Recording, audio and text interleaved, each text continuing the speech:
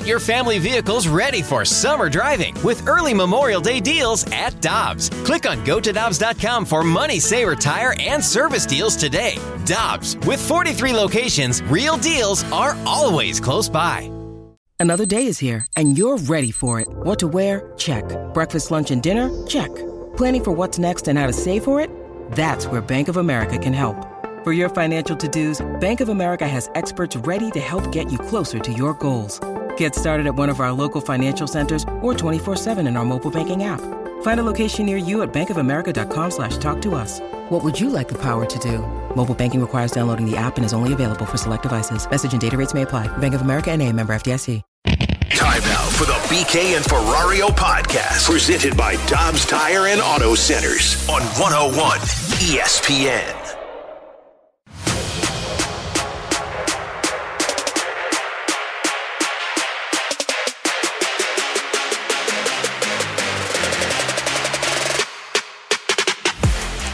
This one is over the glove of Albies. O'Neal coming home, and the tag is applied, and he is out. Ronald Acuna, a great throw on a hop. That's not our style of play as far as the effort around in the bag there. It's unacceptable. Trying to score that round, of course, not out there to dog it at all. Those are pretty strong words from him, so that's good to know. Bottom line is that's not his judgment. That's why we have a coach standing over there. Your effort's 100% until you're told not to. All right, we've got a kerfuffle here in St. Louis alongside Alex Ferrario and Tanner Hendrickson. I'm Brandon Kiley. That audio courtesy of Bally Sports Midwest. Tyler O'Neill, Ollie Marmol, those are the voices that you heard right there. If you missed it last night, here's the situation set up for you. It's the bottom of the seventh inning. The Cardinals are down by 3 runs. There are 2 on and 2 outs. You've got Brendan Donovan stepping up to the plate. Tyler O'Neill's at second. Jordan Walker is on first. Donovan singles to right. In right field, of course, is the one and only Ronald Acuna Jr. Now, context, this is pretty important here. According to Baseball Savant, there is not a single outfielder in all of baseball last year that had a stronger arm than Ronald Acuna Jr. He was in the 100th percentile in arm strength. So you got a howitzer in right field, basically. Donovan singles to right. If O'Neal stops at third, you got the bases loaded, 2 outs. They just brought in a lefty to the game to face Brendan Donovan. So you've turned your lineup over. You've got Tommy Edman coming up to the plate, top of the order coming up with Carlson next, and then Goldie potentially. You're in a really good spot there with the bases loaded, down by 3, 2 outs, bottom of the 7th inning. He doesn't stop at third. Pop Warner sends him. It's an aggressive send, to say the least, but he sends him. Ollie Marmol's judgment in that moment is that Tyler O'Neill was dogging it around third. I got to be honest with you. Let's start here. Your first reaction, gut reaction when you saw the moment live. What did you think happened at third base, Alex? I thought it was on the third base coach. I was like, why is he sending him there? And then a second thought was, did he run through a stop sign and Tyler O'Neill was just going? In no way, shape, or form. Now, mind you, I was watching it on my cell phone at the Blues game, so I didn't have the full context. But in no way, shape, or form, the first thing I thought of was, man, Tyler O'Neill was dogging it around third base. Interesting, because mine was the opposite. Mine was he jogging? What happened? How was he so slow around third? That was my, and again, this was gut reaction in the moment. You have no added context of the replay. That was mine. Mine was, what the bleep was Pop Warner doing sending him? But then also when I saw the camera angle where they shifted towards O'Neill, is O'Neill hurt? Because I know he's faster than what I saw in that camera angle. That was the overhead view for me. Yeah, and I thought to myself, oh no, is that a hamstring issue? Because on the first replay too, you see he takes off with a pretty good jump at second, but then when he rounds third, he does go into a jog. So my initial reaction was, is he hurt? That looks like something that could be a hamstring issue. And then he went back out to center field and I went, oh, that has to be a lack of hustle then. So that is gut reaction in the moment right after we had seen the play initially. Then, after the game, there is added context of the home plate view on the play. This was sent out by the pre- and post-game guy for the Cardinals. I'm blanking on his name. I apologize. Yeah, Matt Pauley. When I saw that, and it's like the overhead shot of everything, I was like, oh, maybe he was busting it. And then I saw the Braves angle of it, which got a much better angle than the Cardinals did. No disrespect to Bally Sports Midwest. It was just a better angle for this specific play at the plate and what we're talking about here. I don't think Tyler O'Neill was running at full speed. Now, there's a million different reasons why that could and potentially should be the case in that spot. But my reaction when I saw him rounding third, that's nowhere near 100% for Tyler O'Neill. There's a lot of guys on the team that I would see them running at that exact same pace, and I'd say, all right, that dude is busting his butt to get to home base or home plate. Yeah, like Paul Goldschmidt out of the dugout when there was a fight last year. Sure. He was busting like if Nolan Arenado was running at that exact same speed, I'd be, man, Arenado's really busting it. No one needs a day off. Or Contreras running at that speed. I'd be like, wow, all right, we've got a little something here. For Tyler O'Neill, it's different. He is judged by a different sprint speed because he's been in the top 5 percentile in all of baseball in sprint speed every year of his career so far. So after the game, you get the Ollie Marmol comments, and then, as we know how this works, the media goes from talking to the manager to the locker room to talk to Tyler O'Neill. Here's what Tyler O'Neill said about his conversations after the game with Ollie Marmol. He was pretty blunt about it. He didn't think I gave the best effort. I'm out here every day grinding my ass off, giving it my all and trying to stay on the field for 160 games out here. So, like I said, I just got to get a better jump next time and I guess, just get around the base a little quicker and, be in there next time. Whoa. Did he say he's trying to be out here for 160 games? Mm-hmm. Is he just going to dog it on those last two?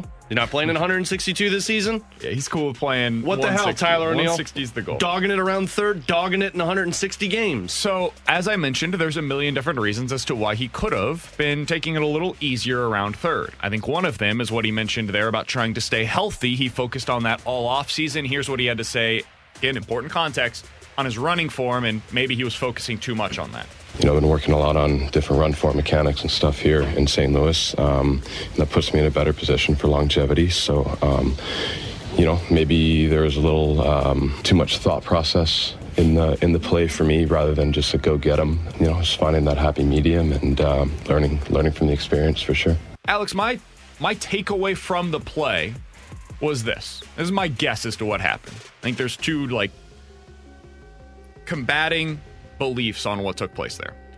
I think Tyler O'Neill was surprised that he got sent home. And I do think he is trying to find out what is the proper urgency with which to play this year in order to keep himself healthy. I think he's not dogging it, but I think he's trying to play at a good speed without overexerting himself. And I think Ollie's perspective on that is, man, that's not 100%. We give 100% here, and you didn't do it. Now, do I disagree with the send? I do. You've got Ronald Acuna Jr. in right field. You've got the potential for a really good matchup for your team with the bases loaded, a lefty on the mound, Tommy Edman coming up to the plate. That's a good spot for your team. Down by 3 with the potential to drive in some runs when you're only down by a few runs there. I think you should have kept him there. I think you should have given him the stop sign, did not send him. But when you're O'Neill and you get the send, you got to run, man. And so I think a lot of people are trying to make this an or conversation. Either Ollie Marmol is in the wrong or Tyler O'Neill is in the wrong. Or Pop Warner, frankly, not even so much Ollie. Let's bring up Pop here for a minute. I think this can be an and conversation. I think Tyler O'Neill was not busting it 100%, and I'm not sure I would have sent him in that spot. In fact, I would not have sent him in that spot. So I think both things can be true simultaneously, but the response to this is maybe what's going to be most interesting. Yeah, I mean, that's the bigger takeaway from all of this. I mean, if Ollie just said, it didn't work out and moved on, this wouldn't be as much of a problem, but it's the back and forth between Ollie and Tyler O'Neill after the game.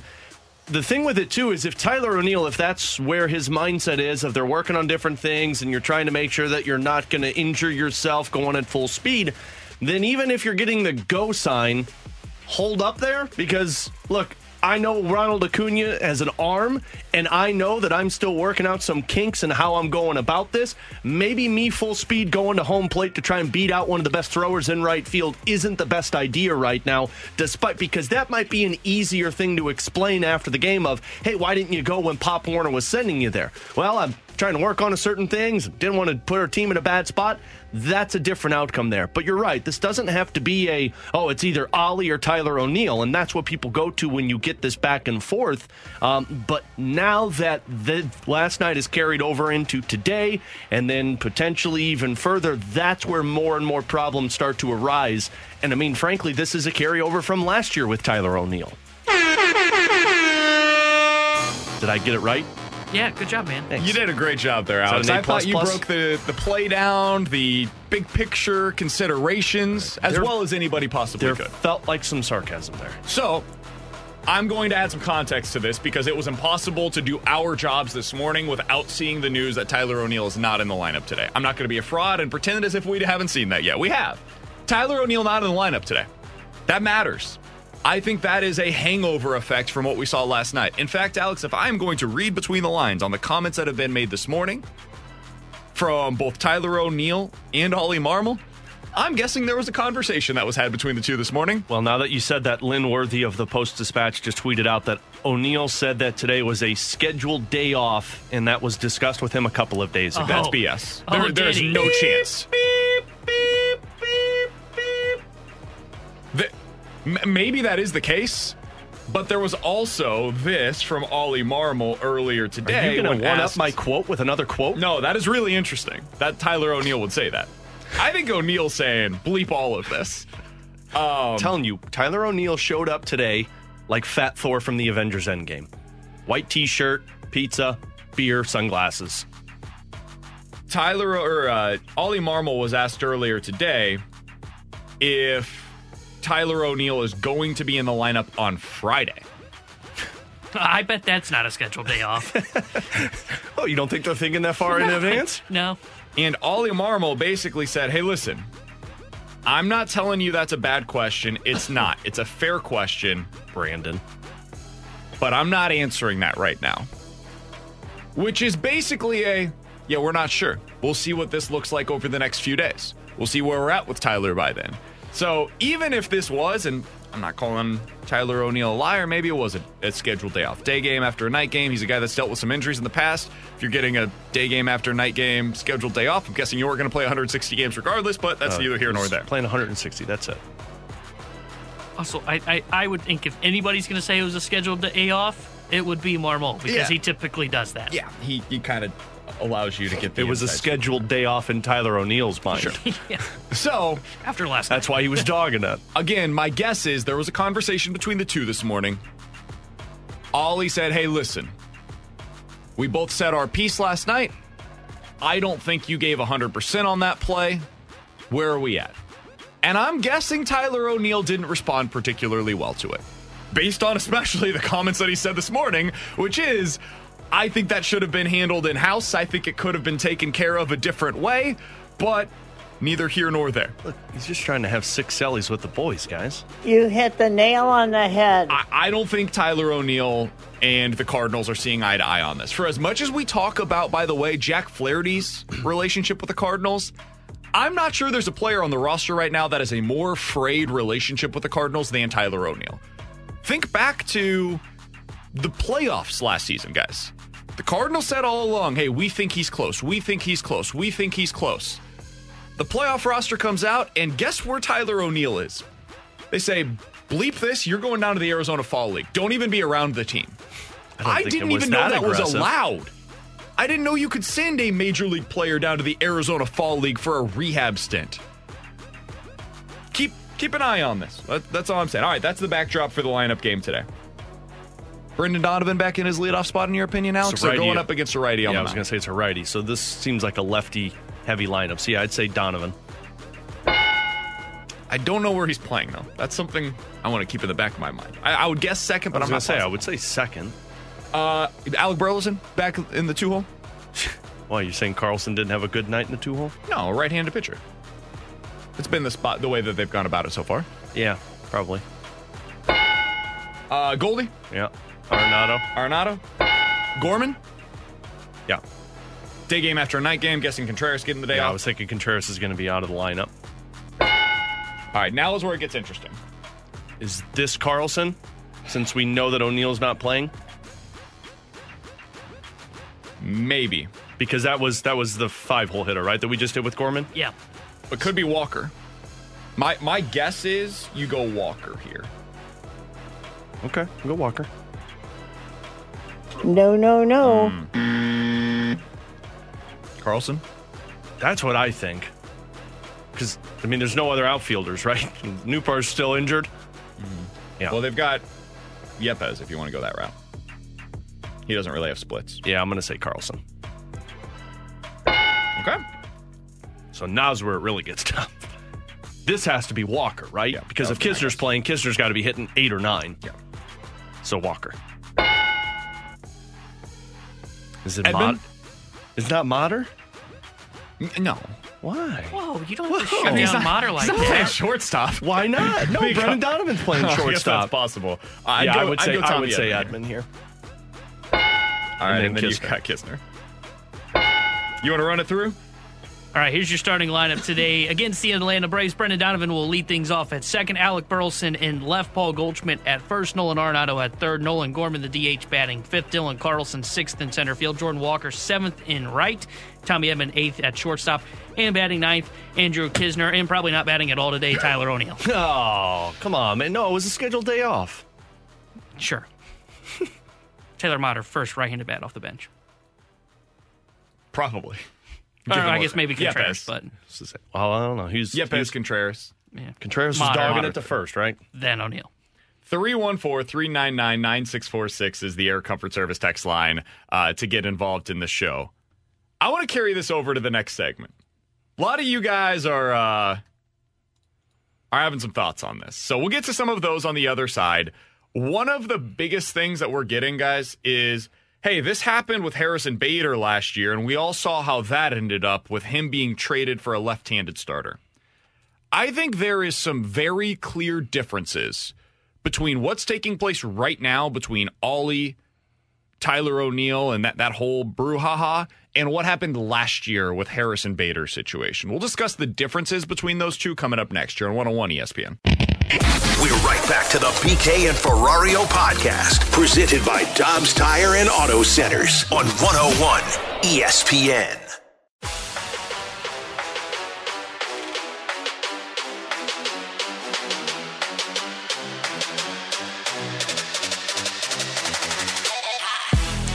This one is over the glove of Albies.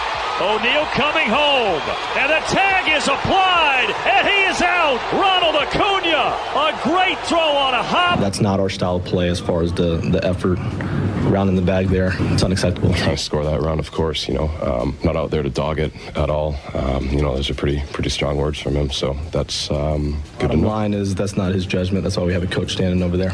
Your effort's 100% until you're told not to. That audio courtesy of the Braves TV network, and then obviously Bally Sports Midwest with Tyler O'Neill and Ollie Marmol's comments after the game last night. Alex, the war of words seems to be continuing this morning between Ollie and Tyler O'Neill. If you're on Twitter for any amount of time today, you've seen what the two have said. Tyler O'Neill said this, quote, "These conversations definitely could have been had in-house and not gotten out in the loose like they have. Should they have been handled a little differently, in my opinion? Yeah, but who's to say?" I feel like he just did. I also love Katie Wu's tweet that just happened. She said some non-hustle related updates, by the way. Ollie Marmol said there's a standard and a tier. You meet it, you play. You don't meet it, you don't play. Doesn't sound like a scheduled day off to me. God. But maybe they scheduled him and they thought he was going to have hustle, and then they said, well, this ties into you not playing now, TON. So that's some of the updates on the Tyler O'Neill situation. Alex, I don't think this is about one play. I'm going to go out on a limb here. Now, I've got an analogy. Alex, I want to say this up front. Don't agree too strongly with what I'm about to say. It sounds like I'm going to get really angry with you. T-Bone, get that dump button ready. Now, I want to say out front, I love my wife to death. She's my best friend in the world. Wow, I did not. Dude, she is like 6 months pregnant, 7 months pregnant. She is the greatest person that I have ever met and the greatest thing that has ever happened to me. She makes me a better person every day. However, oh my God, this is really happening? Do I need to turn his mic off to save him? Dude, back down. Alex, I think that you will probably agree there are times where you get into an argument with your significant other where the argument is not actually about what you're arguing about. Like, hey, why didn't you bring milk home today? I didn't know we needed milk. It ain't about the milk. It's about something that happened 2 weeks ago. About your stupid face and your voice. There was something that happened 2 weeks ago that has been on her mind since that moment that is still bothering her. And when you didn't bring the milk home that she thought that you should have known that you were supposed to get, it set her off. Okay, I agree 100% with this. Careful. I'll be the one I'm single. No, I'm only agreeing with this because this is me. I forget the stuff a lot. So the reason why I bring that up in regards to this situation, I'm not saying that Ollie's been worried about Tyler O'Neill's effort. I think Tyler O'Neill in general gives great effort, and I'm not just like blowing smoke up his butt. I really do believe in general Tyler O'Neill is a guy that typically gives really good effort. So you think he forgot the milk? I think there's other stuff that is frustrating to this coaching staff about Tyler O'Neill. Like what? What does he do? He plays every game. He doesn't. Oh, okay. I think there are times in the past, reading between the lines, where the coaching staff feels like Tyler O'Neill could and should maybe play through stuff, and O'Neill thinks he can't. And I'm not telling you that he should or that he needs to, but I'm telling you I think there's some friction there between the two sides of things. And I think when you have a situation on a play, which O'Neill explains by saying, hey, I'm trying to stay healthy, and the coaching staff is saying, but you're never healthy. Whether you're trying to like peel back on this or not, you don't stay healthy. So at least give 100% when you're on the field out there. Otherwise, are we going to get a 70% version of Tyler O'Neill, whether you're on the field or off? So we get 70% or nothing? Well, that's not the player that we signed up for you to be this year, where you're playing in center field, getting even more opportunities, where your legs are going to be more fried throughout the season. I think there is far more to this conversation than what is actually being had publicly right now. I mean, I got to be honest, the more that we're talking about this, and it's not the exact same thing, because one had, in their eyes, a botched problem with the injury that took place.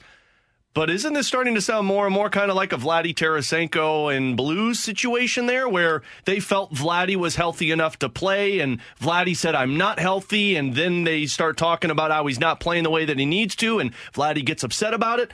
I mean, the more and more these happen, the more and more you're starting to think, boy, you got one side that feels like, look, you're 100% now, so we expect 100% effort, and we expect you to play the way that you're supposed to play. The other player says, yeah, but I'm trying to make sure I don't get healthy, or I don't get injured, or I'm making sure that even if I'm not 100%, I'm still out there doing what I can.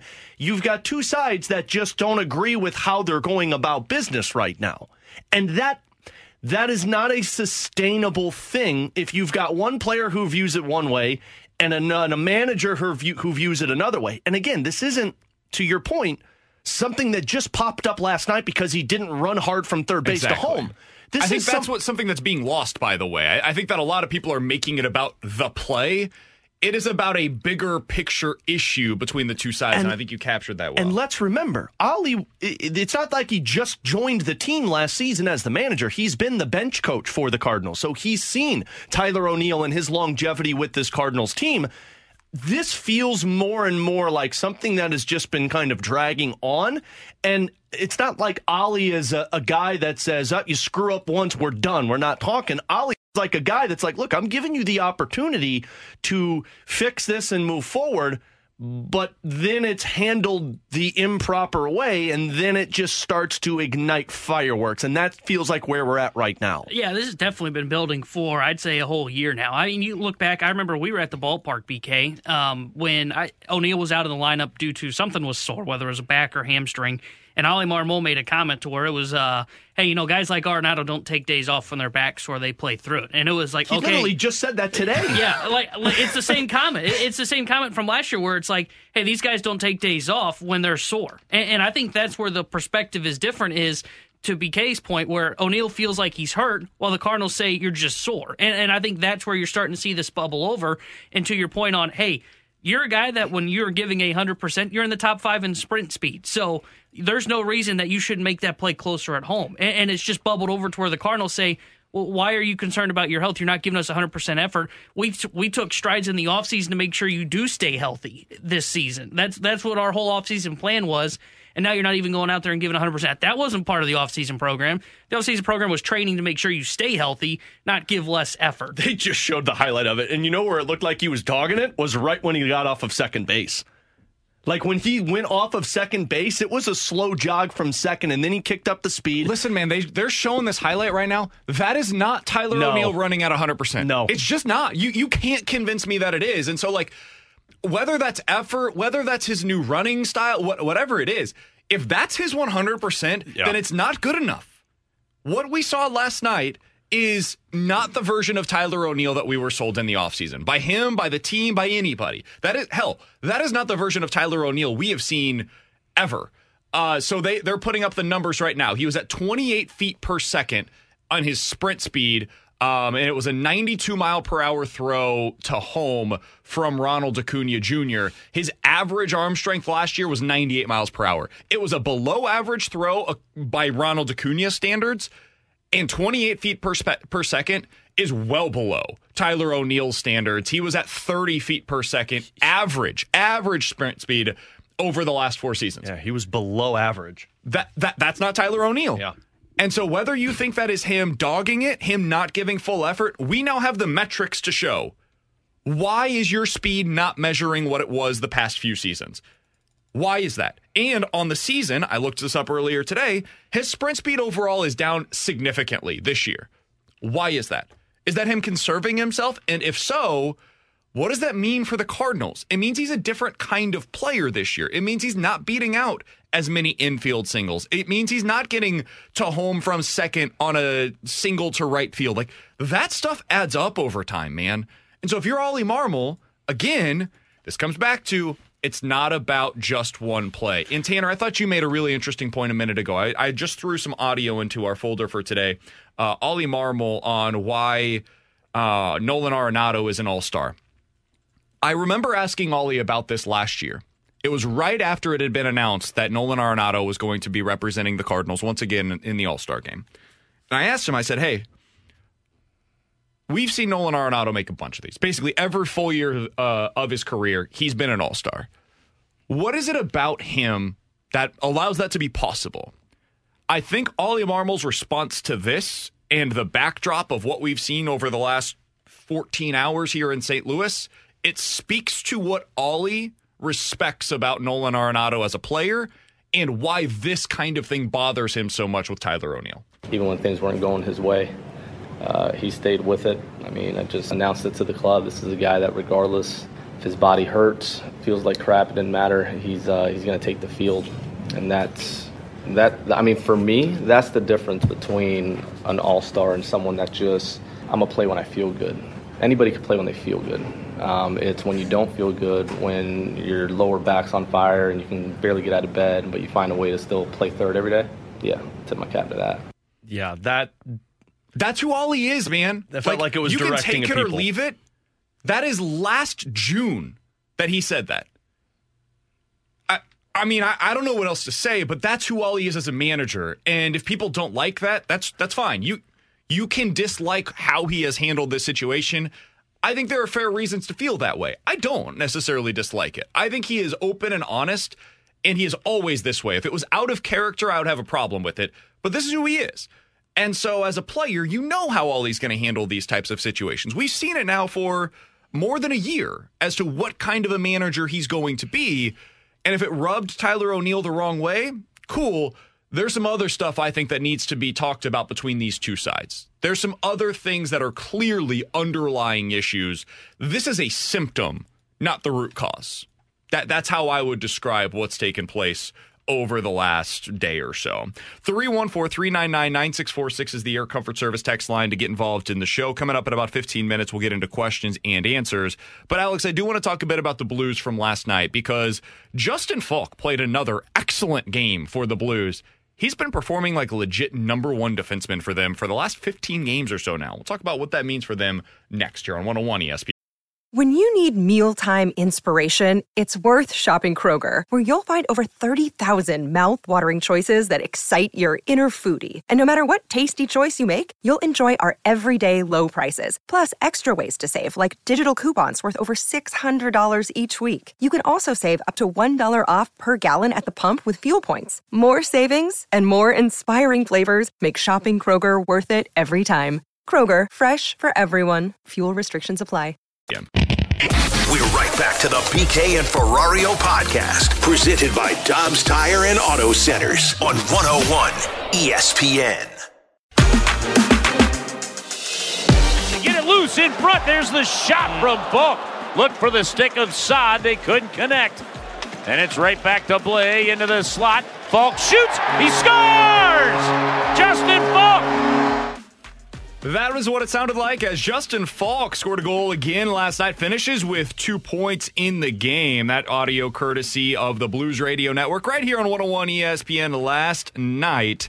Alex, in his last 11 games, Justin Falk has 12 points. That includes 3 goals, and maybe most importantly, Justin Falk is a plus 12 in those 11 games. He's averaging more than 23 minutes per game in that stretch. It is not a coincidence that the Blues have played extremely well in those 12 games. They have only lost 2 games in regulation. Now, important context, they have not played the best opponents in their last 11 games. It's been Washington, Winnipeg, Detroit for a couple, Anaheim, Vancouver, Chicago. I'm basically listing off the teams that are picking in front of the Blues in the NHL draft for the most part this year. I don't really care. I wanted to see this kind of version of Justin Falk down the stretch because they need him to be a significant part of the core, not just for the rest of this season, but for years to come. Alex, if they can get this version of Falk next year, what does it do for them when it comes to building that defensive core? It puts you back into the conversations of contenders in the postseason. I mean, the hard part with all of this and the frustrating part is, like, where has this been all season long? Because these last 11 games, Justin Falk has played like he played all of last season. That's why he got Norris Trophy votes. And the 11 games that you're talking about, he's a plus 12, which is best among any defenseman in the National Hockey League. So Justin Falk, on top of that, he's averaging about 23 minutes and 19 seconds, which is top 20. So, yeah, he's playing like a number one defenseman. And what it does is it solidifies your top 4 in terms of what your right side looks like if you're able to accomplish going out there and moving guys around to try and fix the defensive issues. Because if Falk is your number 1, Colton Parayko would be a great number 2 pairing guy for the right side, and you're set up well there. Then it comes down to how does your left side play out. But the thing with Justin Falk is the reason he's looking this good is because he's getting involved on the offensive side. We had Dave Reed on yesterday, Stanley Cup champion, who said right now the NHL is all about puck possession. And if you look at Corsi rating teams, the Blues are in the bottom 5 of the NHL. But if you isolate it to the last 10 games, they're one of the top 10 best teams in terms of Corsi rating in the NHL. And that's because of guys like Justin Falk. Torrey Krug has stepped his game up over these last few games. You've got Colton Parayko getting involved in the rush. The frustrating part with all of this is the defense is able to do this. It's just not over a sustained period of time. Yeah, and it's also able to do it specifically against the lesser teams. Yeah.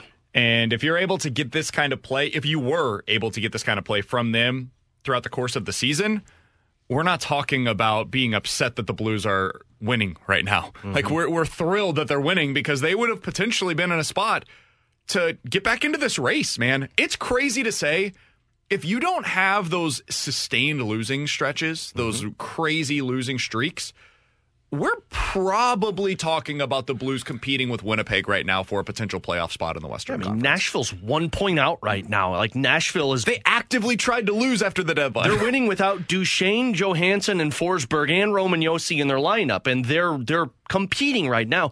The other thing about those sustained losing streaks, BK, if you go back to the beginning of the season, I do believe now that this team was in a little bit still of an identity crisis. They were still trying to be that defensive-minded team.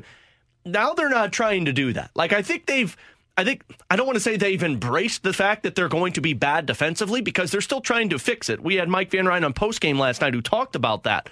but they recognize that defensively there's going to be some errors, but offensively, if we can contain the puck and just sustain offensive zone time, we're going to be a tough team to beat. That's what those 7 to 8 game losing streaks in the early portion of the season was. They were like, okay, well, we're not an offensive team. We're not a defensive team.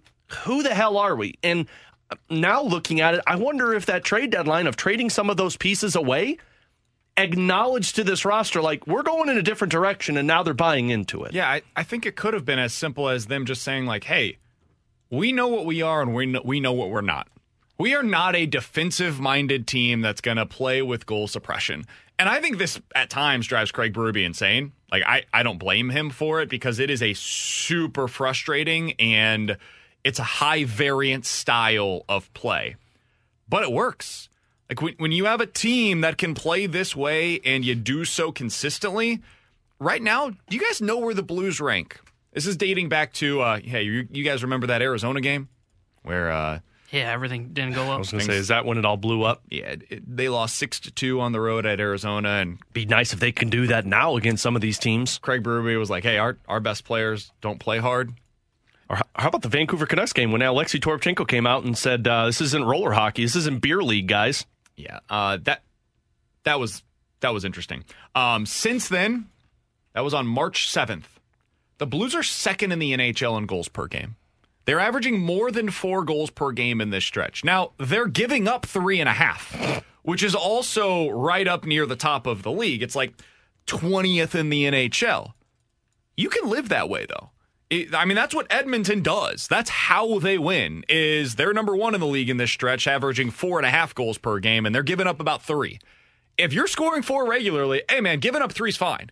You can win that way regularly. I think this is the style that they're going to have to play for the foreseeable future. And one guy that allows that to happen, Alex, is not just Justin Falk. Jake Neighbors is starting to earn himself a little bit of a reputation. And it's one that if you're going up against him, you hate. But when that dude is on your team, that hit that he had, I don't remember who it was on, but that sent a guy into the Blues bench. Cates at the end of the game. Oh, buddy. That's the kind of thing that this team, I think Blues fans have been waiting for the last couple of seasons. He's a pest. And, I'm not saying that as an insult to him. I'm saying that as a compliment because a lot of teams have to have those guys. And the thing about Jake Neighbors is they're not dirty hits. They're not dirty plays. He's making clean hits on the ice, and he's frustrating the opposition. The first hit that he had last night, it was on a guy who was making his NHL debut. Clean hit along the boards, and what happened afterwards was players were coming in to step up for their teammate, and they took a penalty because they were getting involved with Jake Neighbors, and Neighbors was skating away like, guys, clean hit. I don't know what you're getting frustrated about. The points would have to get to this level with Jake Neighbors, but Jake Neighbors is starting to play the way that Brad Marchand plays for the Boston Bruins. Now, he's not licking guys post-whistle, but what he's doing is he's frustrating the opposition. Frankly, this is what David Perron did for the longest time with the Blues. It's what Pat Maroon did that year he was with the Blues when they won the Cup. Jake Neighbors is playing like a guy that's going to get underneath the skin of the opposition to where they're either going to take penalties or they're going to focus more on retaliation against him and less on the actual play. And that's a good thing for the Blues. They don't have those guys. It provides energy. It provides a spark. It provides something that the bench can get excited about. Because at times this season, it's been real dry. In the good times and the bad times, it's been just real mediocre. Jake Neighbors can flip that. And you're talking about a guy in his first year in the NHL. The more he plays, the more confidence he gets in the games. He's going to be a pest to play against, and if the points can back it up, you're talking about somebody who could be playing some impactful 17, 18 minutes a night. 314-399-9646 is the Air Comfort Service text line to get involved in the show. Also, you guys have been super active on the Tyler O'Neill situation. We'll get back into that coming up at 12 o'clock. I want to hear from you on the mic drop feature on the 101 ESPN app. Leave us a mic drop. Who do you blame? What was your reaction to what took place last night, the comments from Ollie Marmol and Tyler O'Neill, and as a secondary point on that, what we've heard from both of them this morning? How do you react to that as a Cardinals fans? How do you see this thing playing out? You can leave us a mic drop on the 101 ESPN app. The mic drop feature, super easy to use. Just record that in. We'll get to those coming up at 12 o'clock. But next, questions and answers here on 101 ESPN. We're right back to the BK and Ferrario podcast, presented by Dobbs Tire and Auto Centers on 101 ESPN. You've got questions, we may have the answers. Maybe. It's BK and Ferrario's questions and answers. Brought to you by Insperity. Do HR issues have you boxed in? Expand your possibilities at Insperity.com. Alongside Alex Ferrario and Tanner Hendrickson, I'm Brandon Kiley. 314-399-9646 is the Air Comfort Service text line from the 618. Alex, am I crazy for looking at the NFL draft and saying I don't view any of these quarterbacks as legitimate franchise-changing QBs? I don't think you're crazy, because I think over the last few years, every time a quarterback has been towards the top of the draft, it's hard to sit there and say, like, oh, yeah, he's going to change the franchise for us. I mean, the last guy to do that, Trevor Lawrence. But did a lot of people have faith that that was going to happen? Oh, yeah, he was, the biggest draft prospect at quarterback since Andrew Luck, probably. So, I mean, none of these guys are at the same ilk of Trevor Lawrence, in my opinion. So, no, I don't think you're crazy with that. I think the one for me that would have the most intrigue of doing that is still CJ Stroud, although some people with their mock drafts think he's the safe pick these days.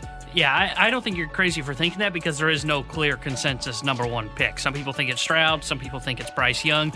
Now, most mock drafts do have CJ Stroud, but that's based on reporting now that they're hearing that that's what the Panthers are going to do. So, no, I don't think you're crazy. It's not like in years past where it was, hey, Andrew Luck's going number 1 overall, or Trevor Lawrence is going number 1 overall, or heck, even so-and-so is going number 2 overall. There's a lot of questions of what the Texans are going to do. Mm-hmm. So I don't think you're crazy. I don't think there's a guy in this draft that's franchise-altering that is, hey, you've got to take him at number 1 overall.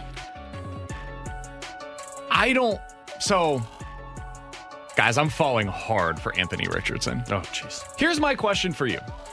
If I told you today, Anthony Richardson, for those that aren't familiar with his work, he's the Florida quarterback. He's only started for a season. He was up and down in terms of the overall results, but he's the most athletic quarterback, not opinion, by the metrics, most athletic quarterback ever at the NFL Combine.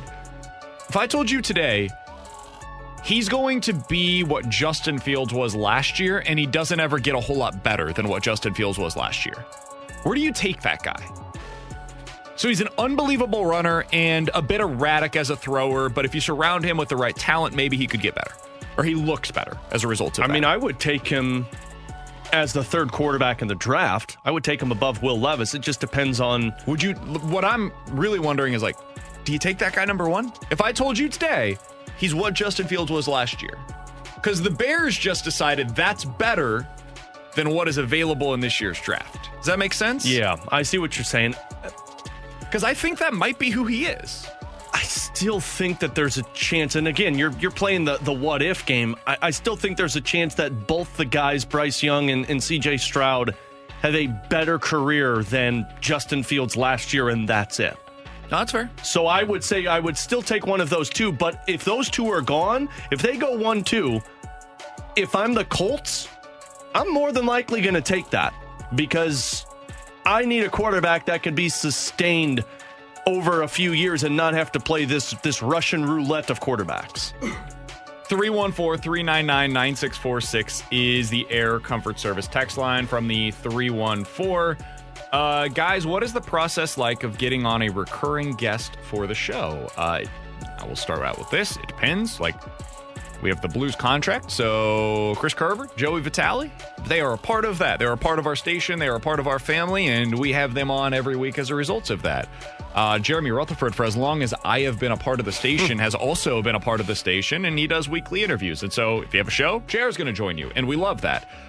Katie Wu, when she first got to St. Louis, one of the things that I took on was I want to try to get Katie Wu on weekly. I was like, one of the things that I really wanted to do, and we all thought as a show after we had her on when she was first hired, man, she's really good on the air. We should try to get her on weekly. So we talked with our bosses and we made that happen. It just depends. It's a little different for everybody. Some of them are paid through the station. Others are just, like last year we had Mike McKenna on every week. Mm-hmm. He just liked coming on the show. Super good guy, had some good insight, so we had him on weekly as a part of that. So it depends. It just depends on how it is. As for somebody else says, what about the guys that aren't on weekly or girls that aren't on weekly? T-Bone, you enjoy that process? Is that your favorite part of the job? No. What? No. Think of the context you've created. Oh, there are some that are great. Respond. There are others that don't want to respond, or they take like 5 hours between responses, or they can't even figure out the time zone differences. So, yeah. Or every now and then I've reached out to the wrong number. So read receipts. That's fun. Read receipts are the worst things that have ever been invented for people like Tanner. The best part about me no longer being the producer of a show is not having to reach out to guests as much anymore. And the worst part is when BK says, "Hey, here's 10 numbers. Let's reach out to these for this week." God, I remember having to do that Sunday mornings on KMOX, and I mean, you'd fill 2 hours of like guests, and it would be like from Wednesday to Friday, I would be on my phone 24/7 trying to come up with different guests to respond. Yeah, it's the other thing, and this is just our philosophy on doing a show. Everybody's got a little bit different of an idea as to what the radio show should sound like. I only want a guest on if they're going to bring something new to the table. If they're going to proceed a story, like if we could think of somebody, or if you guys could think of somebody, honestly, that's been in a situation like Tyler O'Neill where there's a little bit of a back and forth with the manager or something like that, like that's somebody that I would have on to talk about this situation. Those are the kinds of things that I'm willing to talk about, or a former manager that's been in the spot that all he's in right now, that kind of thing. But I don't want to just have a guy on to preview a game. That is not something that I'm particularly interested in. There are plenty of places you guys can go to get that. This is not the show if that is what people are looking for. Somebody else. How quickly did Ryan Braun follow up? Oh, the Ryan Braun one was a immediate response, but it was, "Hey, text me at this other number." And I was like, "Oh, cool. Ryan Braun's got 2 phone numbers." Tee him high and let him fly, boys. Yeah. I was not suspicious until when I called him, he acted surprised. And then after his first answer, I said to our executive producer, Mike Ryder, who's in an office and we can see him through a window here, I held down the talk button to him and I said, "I don't think this is Ryan Braun."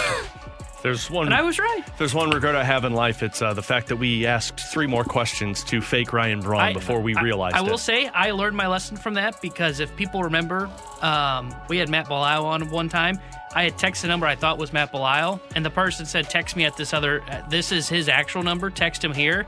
So I had to call that number and have an actual conversation to confirm that was Matt Belisle, so I didn't fall for it again. Yeah. Other than that, though, it's been fine. Final thing here from the 636. Guys, can you guys see how often we are texting in, a.k.a. do I need to be ashamed of how often I text into the show? We can't see how often you've texted. You shouldn't be ashamed. You should text in more often. I think you should be more a part of the show. We welcome everybody. I see all of the hate that you all text in, though, so be ashamed of that. Coming up next, we want to hear from you. 314-399-9646 is indeed the Air Comfort Service text line. We also have the mic drop feature on the 101 ESPN app. We would love to hear your mic drops. What do you guys think about the Ollie Marmol and Tyler O'Neill situation? How do you assess it, not just with what we saw last night, but what it means for those two moving forward? We've also got some John Mozeliak audio that we'll play for you. He gave his response to last night's situation. We'll hear it next here on 101 ESPN. We're right back to the BK and Ferrario podcast, presented by Dobbs Tire and Auto Centers on 101 ESPN.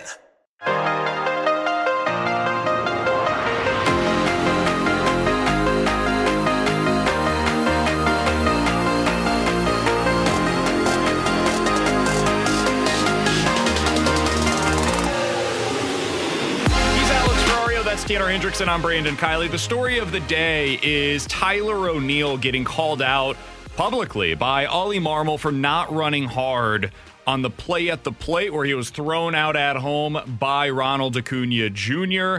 It was the bottom of the 7th inning last night if you weren't watching the game. 2 on, 2 outs. O'Neill's at second base. Donovan singles to right field. If O'Neill ends up stopping there, or if he's safe, honestly, you end up having either the bases loaded or you've got to run in. You end up being down by 2 potentially. You've got Tommy Edman coming up to the plate against a lefty. That's a really good spot for the Cardinals to be, to potentially scratch across some more runs. They had a chance to be able to get back into that game. Instead, inning is over. You go into the next inning, and it's super frustrating for everybody involved. So if you missed the comments from last night, Ollie Marmol basically said, hey, we've got a specific way that we play here. You give it your all when you're on the field, and he didn't feel like Tyler O'Neill gave it his all in that play. O'Neill responded saying, hey, I play hard.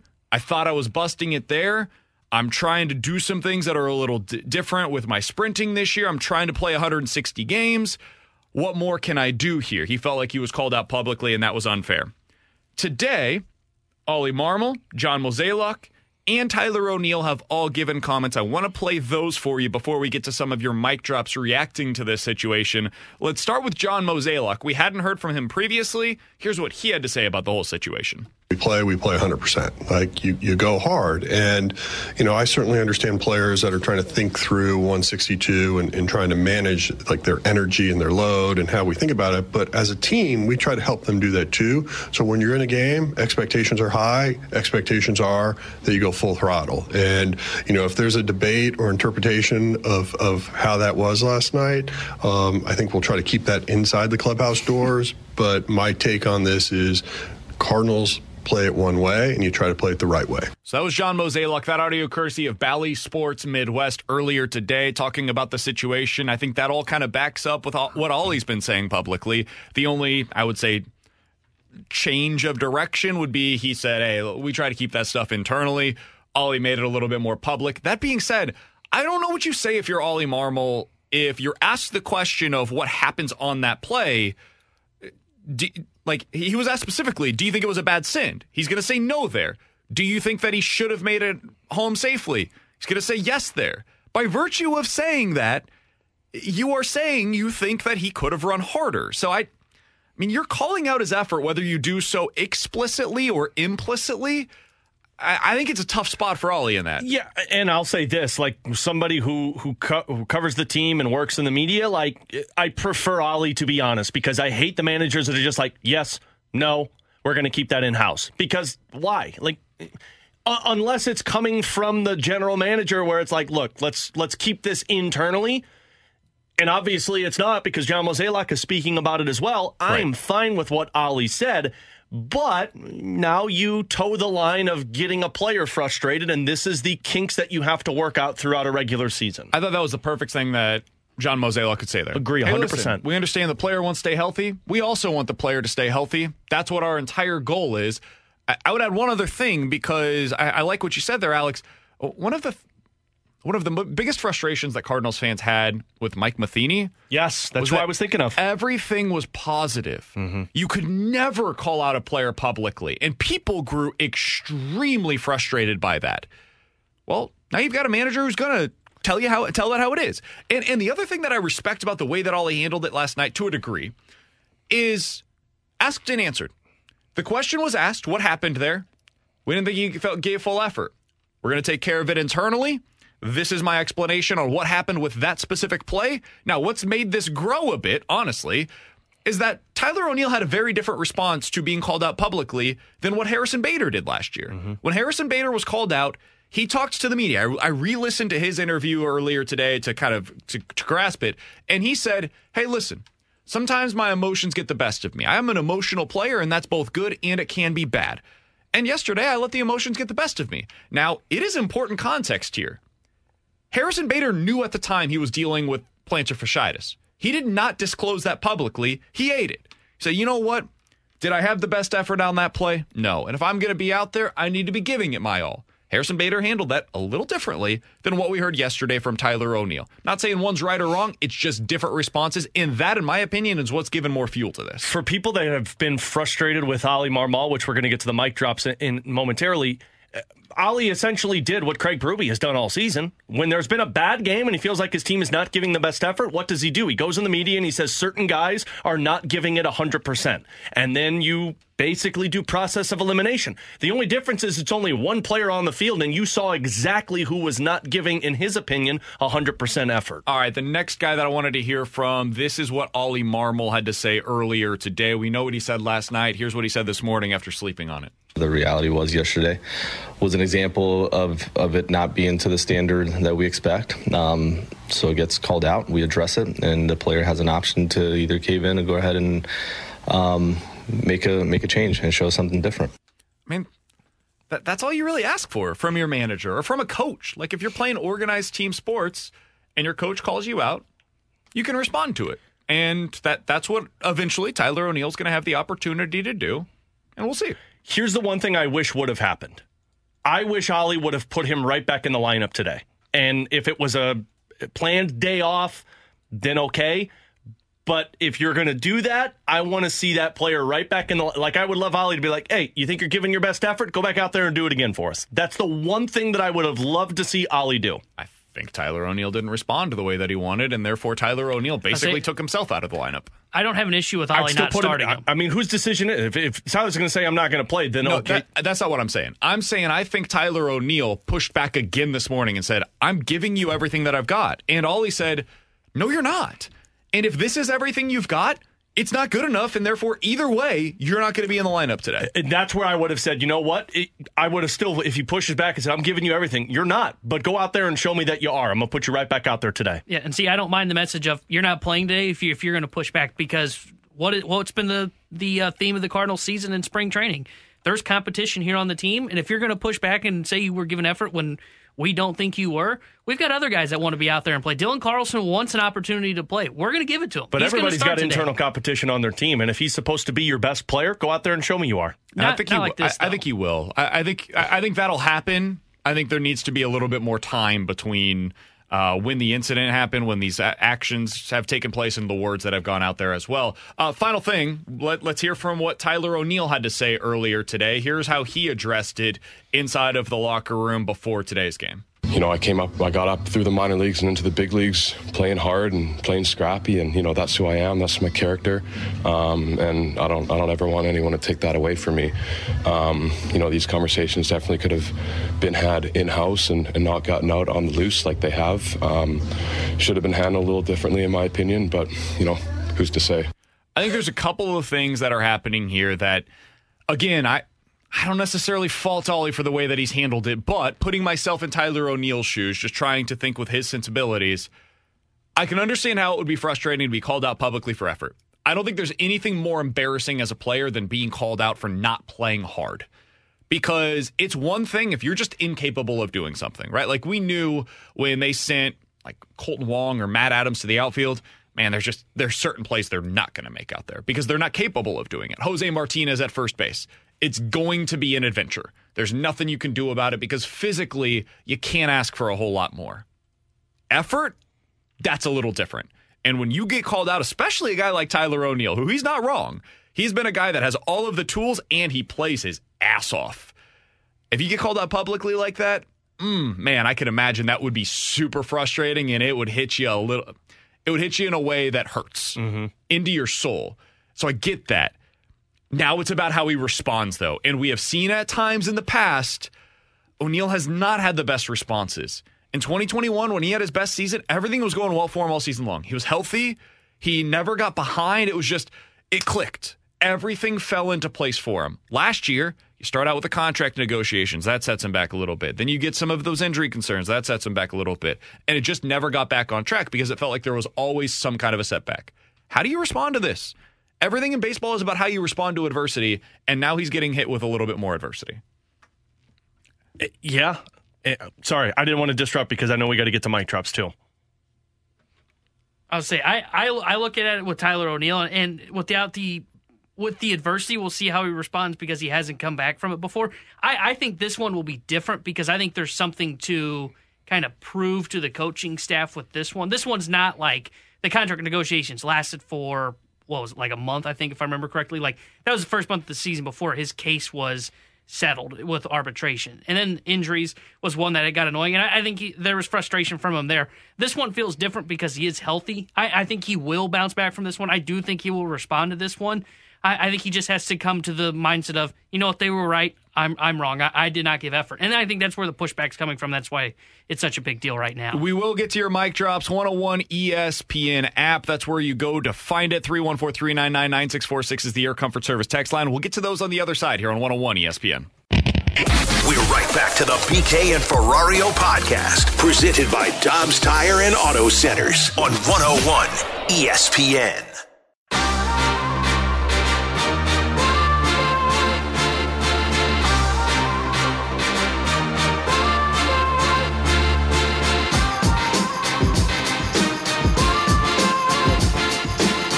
Ferrario, that's Tanner Hendrickson, and I'm Brandon Kiley. We called for your guys' mic drops. We'll get to them right now.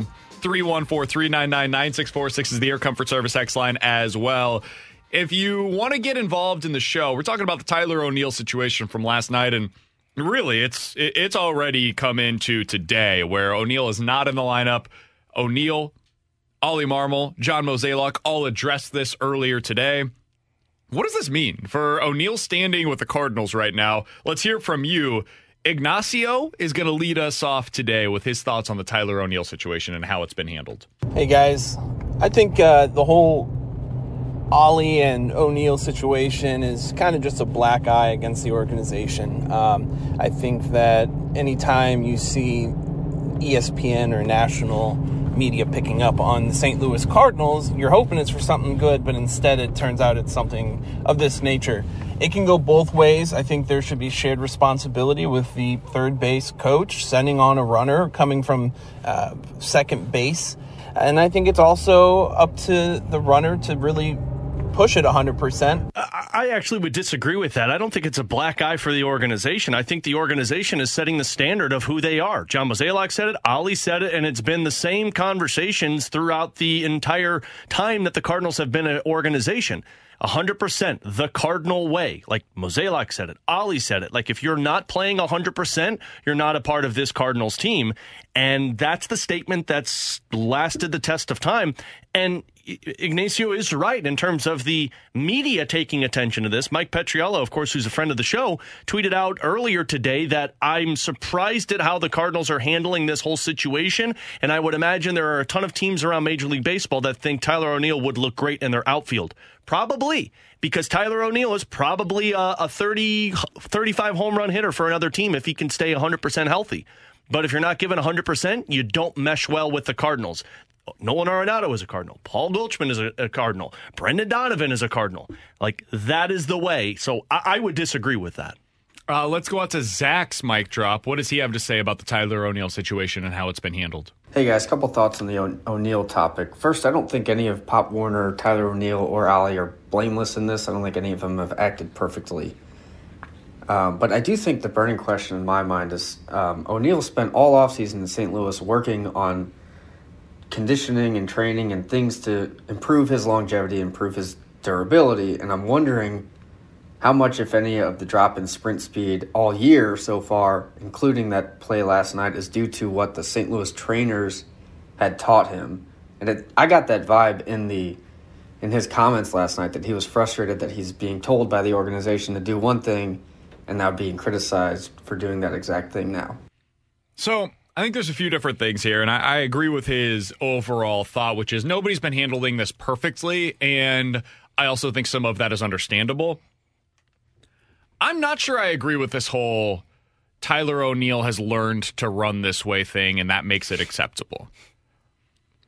Tyler O'Neill went into the offseason, and his goal was not to get slower. It was not to play at 80%. It was to train in a way that will make his performance more sustainable.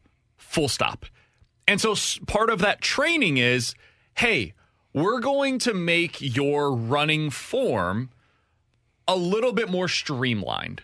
We're going to make this something that puts less pressure on you. Alex, I'm a runner, and so there are a lot of different things that you can do. Like I ran a marathon. There are a lot of things that you can do to make that a little easier on your body, right? There are some people that run with their arms going perpendicular to your body. That costs you more energy. Don't do that. You shouldn't run with your arms crossing side to side. You go straight up and down, right? That is something that you can learn as a marathoner. It is very different with the sprints that Tyler O'Neill is doing in order to make this sustainable over 162. Again, that doesn't mean, though, that they wanted him to go from a 30 feet per second player to a 28 feet per second player in terms of his sprint speed. That's what's happened so far this year. Is that because he lost speed in the offseason? His new running form has made him slower? Or is that because he's going at like 80% capacity because he thinks that's the way to be able to sustain over 162? And if that is the case, what does that mean for him as a player? What does that mean for the Cardinals as a team? It changes some things. So I think that's the context that I would add to it. Let's go back out to the mic drop feature on the 101 ESPN app. Let's hear from Hunter. What does he have to say? Well, I hate to say it, but I kind of agree with BK. I mean, I really hate to agree with BK on anything. But this definitely is not all about the one play from last night. This has been I think, been boiling underneath the surface for a while now. Otherwise, you don't go straight to the media like Ollie did, which I'm not a huge fan of. And just based upon the one play last night, there's no way they should have sent Tyler home on that play. Ollie didn't go straight to the media. Like, he had to speak with the media, and the media was going to ask what happened on that Tyler O'Neill tag out. Like, going straight to the media would have been Ollie opening up the press conference and saying Tyler O'Neill was not giving 100%, and that is not the way that the Cardinals go. He answered the question, and then he answered the follow-up question. So, I mean, again, it's not like one person is to blame and the other person's to blame. You look at this and you just say it's the situation that unfolded, but of course this is more than just that single play. Like, Tyler O'Neill has been this guy for the last couple of years in terms of health, and then this just kind of transpired. But I mean, that's the part that I just refuse to believe. Like, Ollie went out there and said, like, all right, it's time to blast Tyler O'Neill with this. No, he was answering the question that was asked by the media. Somebody on the text line from the 314 says, guys, Tyler O'Neill's been a problem for the Cardinals since his arbitration last season. I don't know if that's fair to characterize it as saying he's a problem for the team. What I would say, though, is that I think the arbitration was the fork in the road moment for Tyler O'Neill and the Cardinals.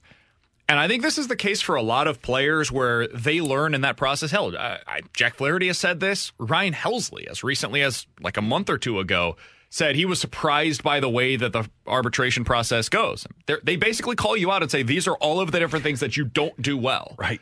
And Ryan Helsley's like, wait, I was like arguably the second best closer in all of baseball last year, and you're not willing to give me an extra $500K?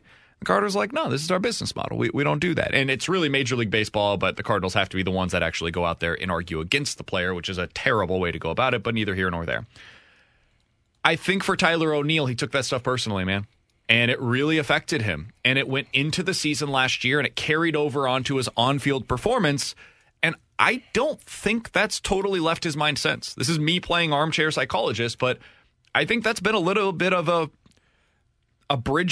fork in the road moment for their relationship. And I think that does spill over into situations like this. And sometimes individuals and teams in terms of pro sports are just on different pages. And sometimes you can work through it, sometimes you can't. And now that's where you're at the crossroads. Right? How do you move forward with this Tyler O'Neill and Ollie Marmol? Or is it a portion where you just look at this and say, all right, this just might not be a relationship we can stick with moving forward? All right, last mic drop we want to get to. Let's hear from Ben on the Tyler O'Neill situation and how it was handled. Ollie Marmol calling out Tyler O'Neill, I think really stems a little bit from when he came into the spring training saying he was going to play center field. He was going to do it for 160 games. And I just think he was a little cocky. Well, if you're not going to put out over 162 games what it takes to win, you're not going to play 160 games. So I just feel like Ollie Marmol was just kind of putting him in his place. And I don't have a problem with it. If you want to be the big dog, you got to put up. I don't have a problem with how it was handled at all. I think Ollie did it the right way. I think Tyler O'Neill maybe, didn't address it the best way possible, but he's a person and he's addressing it when he's asked the question. Again, I look at this and say I would have loved to see Ollie go right back to Tyler O'Neill today and say, look, may have had our crossroads, but if you feel like you're at 100%, go out there and show it to me. All right, we have had a few people say something to the effect of, guys, the Cardinals never called out Albert Pujols or Yadier Molina for them not sprinting out a potential base hit to first. Why are they doing this? Why did they do it last year with Harrison Bader? Why are they doing it now with Tyler O'Neill? I think it's very simple, and it goes back to the physical ability thing that I talked about. Ollie doesn't often call out guys that he thinks are incapable of doing certain things. Like when Juan Yepes was in the outfield, Ollie Marmol told us very directly, he can catch it, he can throw it. And what was left unsaid there was, he's not a great outfielder. He's not going to be good defensively, but we need his bat in the lineup. And right now, he's one of the guys that we trust the most to be a top 9 bat for us. And so, yeah, he's going to get some opportunities in the outfield because we've got Albert Pujols who's going to be playing DH for us. So they did it. And when he made a misplay in the outfield, Ollie's response was basically, sometimes he's not going to catch it because that's who he is as a player. He didn't call him out for a lack of effort out there. He was trying his best. There's just certain things he's incapable of doing. And so this goes back to Yadier Molina and Albert Pujols trying to leg out a infield hit, for example. Those guys are incapable of doing that. They were some of the slowest players in all of Major League Baseball. And in fact, them trying to run it out actually probably does put them at a legitimate injury risk. And so the managers aren't going to be doing that with them. It's different with O'Neill and Bader and Tommy Edman. Like, those guys win with their speed. That is part of what make them winning players in this lineup for you. Nootbaar, if he wasn't trying to leg out a single, dude, yeah, absolutely he would be called out from this management because he should be. It's part of how he helps you win baseball games. I think that was part of it with Tyler O'Neill is this is your skill set. If you're not going to be able to score from second on a single, well, then that's a problem for us because now you're basically clogging the bases the same way that it would be with, and I'm just going like not specifically on that play, but in general. Now you have basically become a station-to-station runner. That's not who Tyler O'Neill is supposed to be as a player. So I think that's the difference is those guys aren't asked to do that. Well, and again, different players are asked to do different things. To sit here and act like, oh, he's not calling out Yachty and Pujols last year. When have we ever seen the sprint speed of Yachty and Pujols to where it's like, oh, man, these guys are really fast runners? Like, this is what the narrative has always been. Whereas the last couple of years with Tyler O'Neill, he's been one of the fastest players on this team. We went into the season talking about him being a guy who could potentially steal 25 to 30 bases if he gets on base.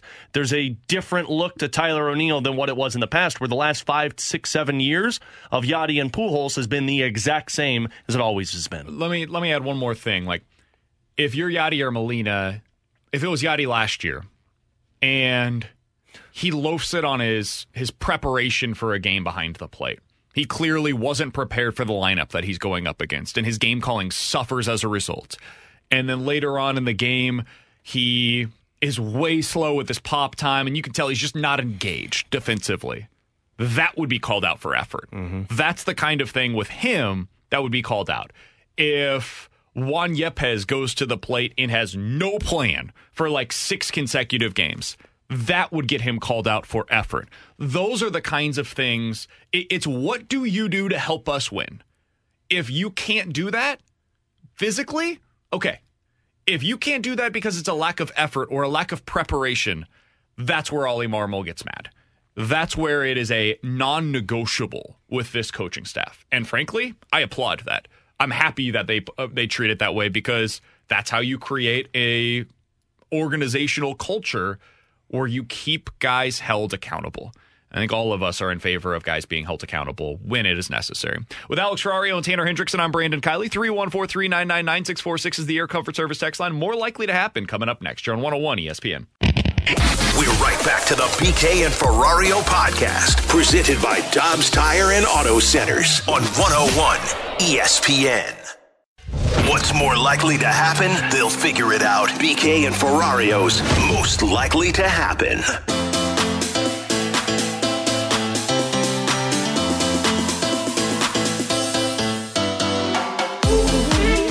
Oh, come on, man. We need a little more effort than that. After last night, that's the way that you're getting into this segment? What are you talking about? I feel like your effort's been lacking today in general, actually. Are you kidding me? No. I mean, you basically punted at the end of a segment saying, I think you're going to call for mic drops here. What? And now this? What are you... This is BS. Ollie, what do you think of this effort today? That's not our style of play as far as the effort. I'm with him. Look, I worked my butt off every single day to do this. Do you? I worked it off to get to this point. And you're going to tell me that I'm not giving 100%? I don't know, man. That was kind of lackluster. You know what? Today's a scheduled day off for me. I'm out, guys. 314-399-9646 is the Air Comfort Service text line. I do feel like sometimes Alex has those, what do they call them in the NBA, T-Bone? Load management days? Yeah. Alex is like, load management day for me, boys. This defense, man, some days he's got double headers, so. That's a good point. It's a really good point. 7-inning double headers, though. Oh, are they?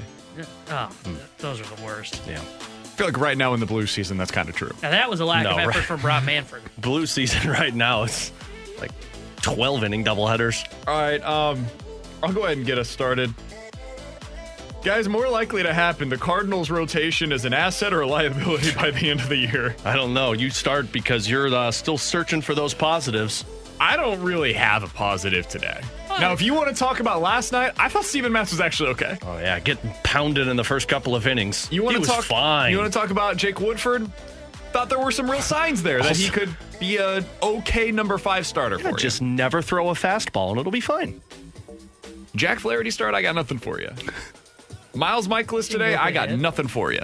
You got to have a second inning. This lack of swing and miss, especially with Michaelis, is real. And when you're going up against the top offenses in baseball, as he has, it shows up. If you can't get guys to swing and miss at your stuff, and Michaelis hasn't today, it is going to get hit hard, and it has, and it's going to result in some runs. I heard a theory we should be pitching to contact. Yeah, okay. He, by the way, has 1 walk so far today. Doesn't seem to matter. 5 games, 16 ERA, 5.26 batting average, 9.21 slug, 14.99 OPS against the starting pitchers. Overall? Yeah, through 5 games. A 500 batting average? 5.26 batting average. Go on a limb and say I can't be that. I'm going to say liability. No, guys. It's all looked fine. Yeah, asset it's more or likely liability? it's asset liability. I'm going to go liability. I mean, it's not been impressive so far. And really, it's only been 1 inning in every outing minus Jack Flaherty's. And those again, 1 innings are giving up 9 runs. Again, did Atlanta score another run that I missed? How was it all of a sudden 4-0? I thought he got out of the second inning clean. No, it was a home run he gave up. It was another a, smash. All right, Matt Olson home run on a changeup that was basically right down the middle. Yeah, okay. How far did so that one this go? is a liability for sure. 410 feet. Jeez. It wasn't that far. Well, it wasn't Austin Riley, 499. This is a liability. Yeah, liability. Alex, what do you have for us for more likely to happen? All right, more likely to happen, gentlemen. Tyler O'Neill is traded by the deadline. Tyler O'Neill is in the lineup in the first round of the playoffs for the Cardinals. I'll go against the grain, I would imagine, today, given what the last 24 hours has been like here in St. Louis, and say it is more likely that he is in the lineup to start out the postseason. I do wonder how all of these comments play with other teams. Like, I would say Skip Schumacher probably kind of knew what's the deal with Tyler O'Neill. If you're another team and you're seeing some of these comments from the Cardinals, I would imagine that probably gives you a bit of pause about what kind of player you're getting in Tyler O'Neill. So I think he does have real value on the trade market, but I think it's more likely that he's in the playoff lineup. T-Bone? I would say more likely he's in the playoff lineup too. Last year, there was frustrations expressed by the coaching staff, and Tyler O'Neill returned for 2023. So I think with that in my mind, I don't think they would make the kind of move in season, because I think the front office, and even Ollie has said, I think Tyler O'Neill is going to have a big year. I think this was just one of those moments where it's, hey, we got to nip this in the butt now, so it's only an issue in game 6 today, rather than game 160. Did you call it nip it in the button? Nip it in the butt, I said. Okay.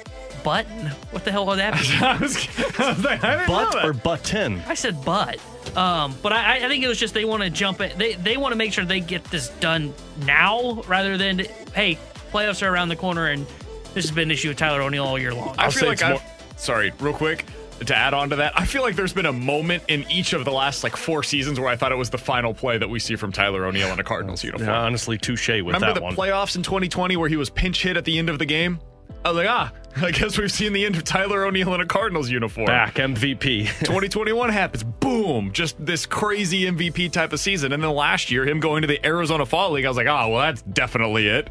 And then this year, this. So it always feels like it happens. I'll say it's more likely that he's traded, because this isn't like one guy thinks he's healthy and should be playing and the other guy saying, no, I'm injured. This is one side thinks you're not giving 100% and the other side believes he's giving 100%. That seems like it's just the calm before the storm throughout the season. So I think, and all of this, as much as a team can scoff at this and say, like, oh, I don't know if we want to trade for. If he's hitting, somebody's going to want to get in on the Tyler O'Neill action. Alex, what do you have for more likely to happen today, buddy? I just provided a more likely to happen, buddy. T-Bone, what do you have for more likely to happen, buddy?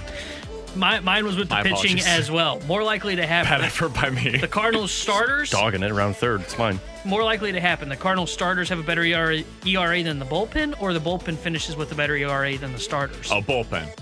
Well, that was kind of quick for a guy it's fine. I think the bullpen has a chance to be pretty good. Drew Verhagen's legit. So is Zach Thompson. Yeah. And Gio. Did you see that inning yesterday? I think you've got 4, as of today, reliable arms coming out of the bullpen right now. Maybe 5, depending on what you get out of Andre Palante, and he's looked pretty solid so far. Better than what I saw from him in the spring. So. And Packy Naughton's been okay 6. at times. We're up to 6. Right, guys, the circle of trust thing is not going to get to 6. So let's calm down on the blank down. But I'd say it's more likely that it's the bullpen also. I think I agree. I think it's more likely it's the bullpen. And I'm starting to wonder, and I mentioned this, I think we had talked about early in the year. I still don't think they're going to have an innings deficit, but I did say I thought there would be a chance they didn't have an innings deficit, but it was ineffective innings. And so far, we've kind of seen that. Steven Matz was able to go 6, but it wasn't a great outing. It was a solid outing, but it wasn't great. And I think you've seen that from some of the starters. Jack Flaherty somehow able to get through 5 innings. Wasn't a great outing, but he was able to get it done. So I think my fear is starting to come true, and my fear is that they're going to have to go the Mike Schilt route and start using this bullpen like crazy. BK, what do you got for us today? More likely to happen, buddy. Thanks, man. 314-399-9646 is the Air Comfort Service X line. 4 more likely to happen. You give us 2 scenarios. We'll tell you which one's more likely. Guys, this one comes from the 314. More likely that the Blues end up picking 8th in the draft or outside of the top 10 in the draft. Right now, they're sitting at 10th. 8th is the Vancouver Canucks with 75 points on the season. You have 79. You are tied, though, with Detroit, who is 11th. I'll say it's more likely you're drafting in the top 10 because the Vancouver Canucks have about as ideal of a finality to the season as you can ask for. I believe, and I'd have to double check it with the Detroit Red Wings, theirs is also somewhat ideal. The team that concerns me is the Washington Capitals, but because the Blues have New York, Dallas, and Minnesota, I'll say they draft in the top 10. I think they're going to be around 9 or 10 when they draft. I hate to be negative here, but I think they end up outside the top 10. I think they're playing really good hockey right now, which we don't want, and they've been messing stuff up all year long. They're supposed to be a playoff team, played poorly. Now they're supposed to be playing poorly. Now they're playing great. So I think they've got a different kind of swagger around them right now. I think they're kind of out here to prove, not like, hey, we belong in the playoffs, but, hey, we're not as bad as people believe. I do think they're going to surprise us and win 2 games they're not supposed to down the stretch here and fall outside the top 10. All that would require is just winning any of the remaining games. Just like they did that against Nashville, who whooped up on that. Oh, what about the LA Kings? Boston. Oh, yeah, whooped up on they that. Almost beat Boston. Yeah, Boston, I don't know what the hell happened there. Like, the teams that they've played against that are playoff caliber teams have wiped the floor with them, with the exception of Boston. I just think their offense right now puts them in any conversation. Winnipeg should not be in the playoffs. Agreed. Winnipeg is about as good as the Blues right now. Then I think that speaks to where the Blues are at in terms of the Western Conference, too. And really, it speaks to the Western Conference lack of depth. Which is weak. But yeah, I tend to think they eventually... I think the Blues lose out. I think they lose each of these final 4 games of the regular season. And I think you end up picking 8th. You think 8th? That was what I was trying to get to, is like 8th or outside of the top 10. Oh, okay. I'm sorry. I thought you meant in the top 10 or outside. I was going to correct you. Okay, I would have said outside the top 10 because 8th I feel like is a long shot because you need Vancouver, Detroit, and Washington to at least be competitive down the stretch. Don't need anything from Detroit because you've already got the tiebreaker over them if you lose out.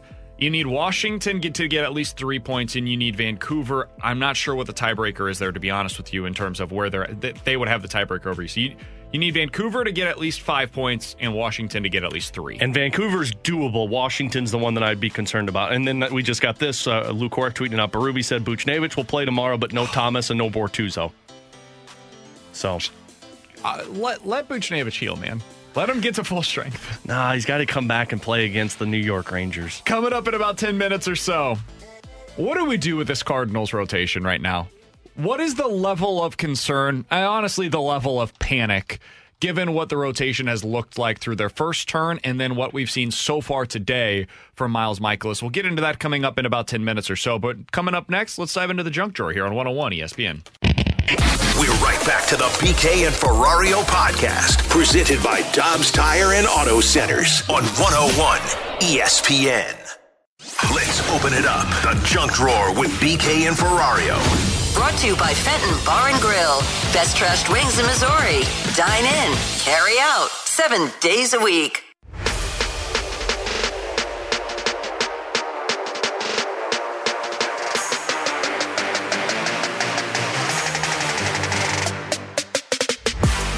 Ferrario and Tanner Hendrickson. I'm Brandon Kiley. Coming up in about 10 minutes, we'll talk about the Cardinals' rotation, which is not in a great spot right now. I think is a fair way to characterize the first week or so of the season. No, man, it's fine. We'll see. It's fine. We'll talk about that a little bit more coming up here in just a little bit. It's only but one Alex, bad inning. It's time to dive into the junk drawer. At least you're giving effort. Have you seen the new Starbucks drinks that they have made? No. So they come out with a bunch of new stuff. A lot of it pretty good. I know, T-Bone, you're a big Starbucks connoisseur. Is it pumpkin spice season yet? No. We still got a little while. About 6 months. Oh, man. I'm not sure this one would agree with Alex's stomach. Because it's we got know dairy in it, I'm out. he's got some IBS issues that he has talked about on the radio. Have I? Oh, yeah, I guess I have. The chain announced olive oil-infused beverages. Oh, I'm in. Starting in the month of February. Oh, let's go. Here's the problem. According to multiple customers, quote, apparently Starbucks thinks that I need to have help with my bowel issues, and this Aledo coffee is exactly the thing that I needed. Continuing on with this story, there are certain people that work for Starbucks that say even those that work there say that if you need to use the restroom, I know exactly what you need. Alex, would you be interested in drinking these olive oil-infused Starbucks drinks? Look, there's never been a point in my life that I've needed to use the restroom, so I'd be out on that. But I love me some olive oil. When you're cooking with it, you take a little guzzle of it. Oh, man, olive oil's great. Question. What? Oh, yeah. Are you just over there drinking? No, you don't drink a lot of it. You take a little a sip of it, though. Oh, that's disgusting. Oh, man. Have you never done the olive oil with Parmesan cheese and bread? I'll never be phenomenal. Well, yeah, but I'm eating bread with it. Yeah, I'm not just drinking it out of the bottle. You guys just out on olive oil. I love me some olive oil. Just like I put garlic on everything. I don't think we can be friends anymore. That's disgusting. That's fine. Olive oil messes with my stomach in a way that is not fun at all. See, olive oil doesn't mess with it as much as like vegetable oil messes with it. Like that. that'll put you in the bathroom for a good hour. What you're saying is we need to go ahead and go to the company coffee room, and one day for Alex, instead of the laxatives putting those in there, just infuse a little bit of vegetable oil. Oh, yeah. And that'll get it taken care of. Mm-hmm. Okay. Yeah. Olive oil doesn't do it, but vegetable oil, man, you pour that in there, I'm out. Hey, man, I like Starbucks. I got no issues with Starbucks whatsoever. There are certain things we just don't need. Olive oil infused coffee is one of those things. Nobody needed it. Nobody asked for it. This is not going to end well for anybody I involved. was walking around the grocery store the other day because, of course, I love it and I just go around there and walk around when I'm bored. There's a bag of potato chips. You know how they do the weird flavors? They had a fish and chips flavored bag of potato chips. That sounds like something my wife would definitely be interested in right now. I just don't get it. Yeah. Wait. What do you need fish and chips? Why do we flavored need chips? Why do we need to flavor a chip? Yeah. I don't need fish flavored chips. 3999646. This one comes from the 314. So Alex doesn't actually have IBS. He's just constantly drinking olive oil. We all figured it out. No, I mean, you got to understand. I'm not like taking like big shots of it. It's just while you're cooking, take a little sip of it. Like, some good olive oil. I do just picture you like casually. You got your apron on in the kitchen and you're frying something up, and then like I just look over to the right and there's like a little shot glass. I'm like, oh, what's in there? Olive oil. Oh. There is a place in St. Charles that you can go where they just let you take a sip and try out all of the olive oils. Sometimes you got to know what kind of olive oil you're cooking with. They've got some flavored olive oils. They've got the original I'm out olive on oil. all I got some. They've got I the got some Chipotle. They've got lime infused. I got some lemon garlic olive oil that I use on the vegetables when we fry them. Yeah. It's a game changer, man. Coming up next, what are we supposed to do with the Cardinals pitching staff right now, specifically this rotation? This is not what I was hoping for. We'll talk about it next year on 101 ESPN. We're right back to the BK and Ferrario podcast, presented by Dobbs Tire and Auto Centers on 101 ESPN.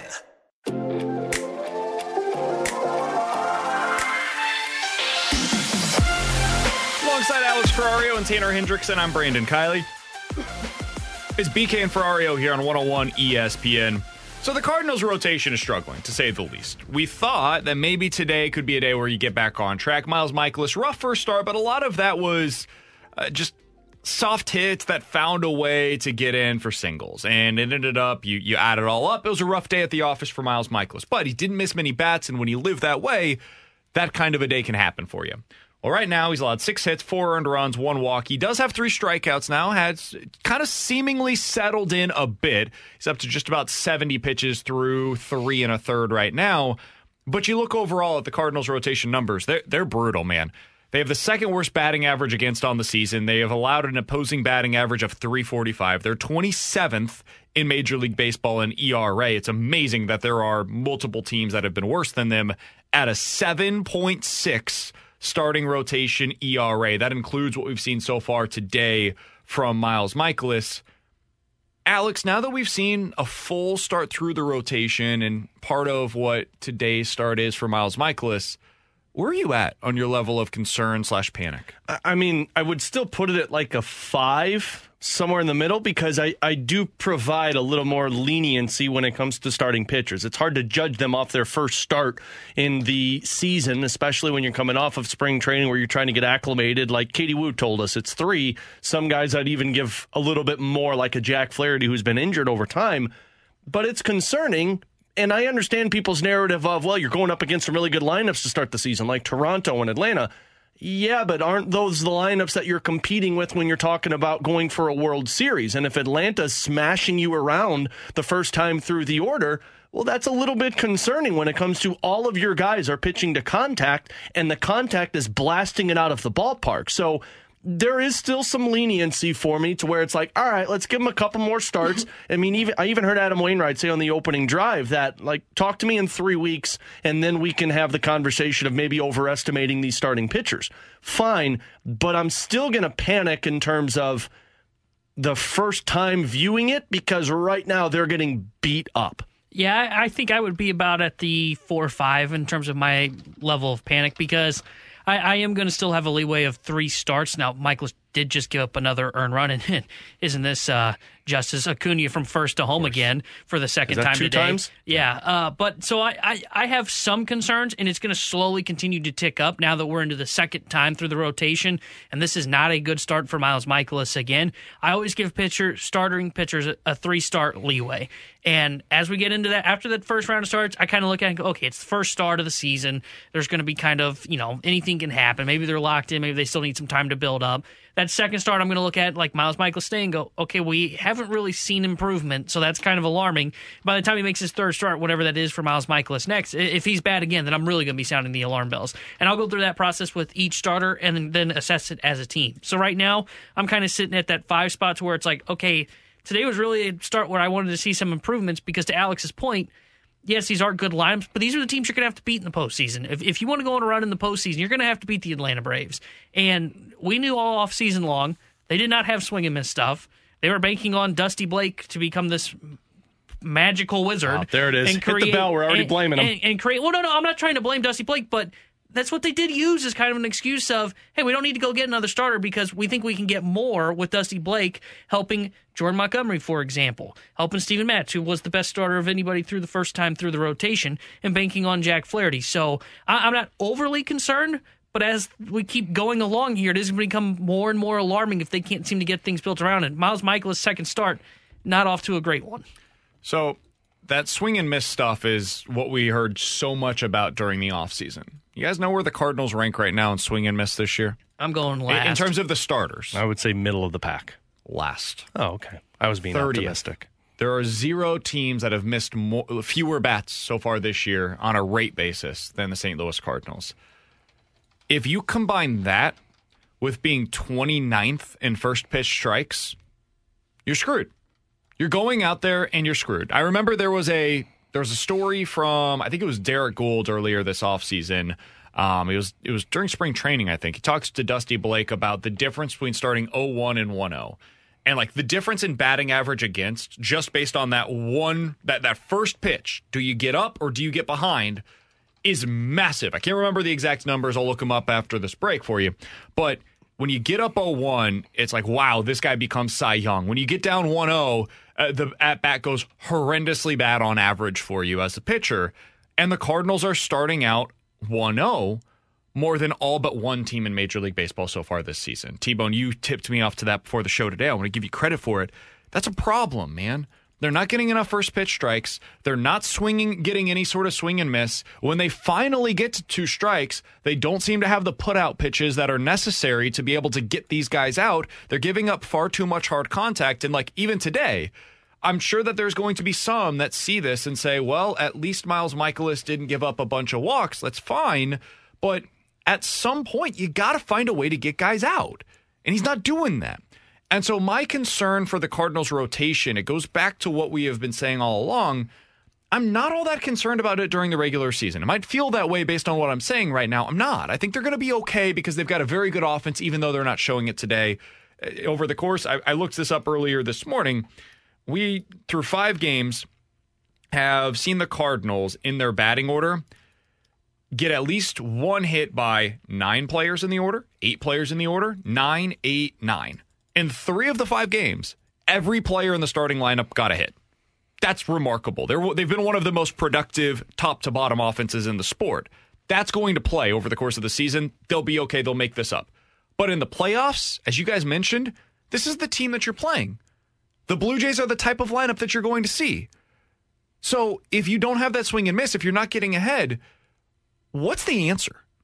Because eventually you got to find one. And right now I don't think they have that answer to be able to get those outs that are necessary to be able to win in the postseason. Again. And that's the hard part, because this isn't like, oh, we'll go trade for an ace. That's great, but that's one guy starting for you in the playoffs. That's one guy starting for you when you've got the next 4 guys who are pitch to contact types of players. And that's the concerning part, because as much as we talk about the need of a stud, and maybe Jack Flaherty can get there, and Miles Mikolas was that guy last year, if you don't have more guys that have the ability to limit the amount of damage that's done to them the first time through the order, where guys step up and just start swinging because they know it's pitch to contact, then it doesn't matter, because you find yourself trailing. And as great as this offense is, when you're down by 4, 5, 6 runs in the first inning, that's a pretty massive mountain to climb, and it is not easy to do every single game. And what I think will be interesting is, and we all agree here, if Adam Wainwright's healthy, you've got 5 starters locked in. Like, you're not pushing any of these guys to the bullpen. At least I don't think you would. And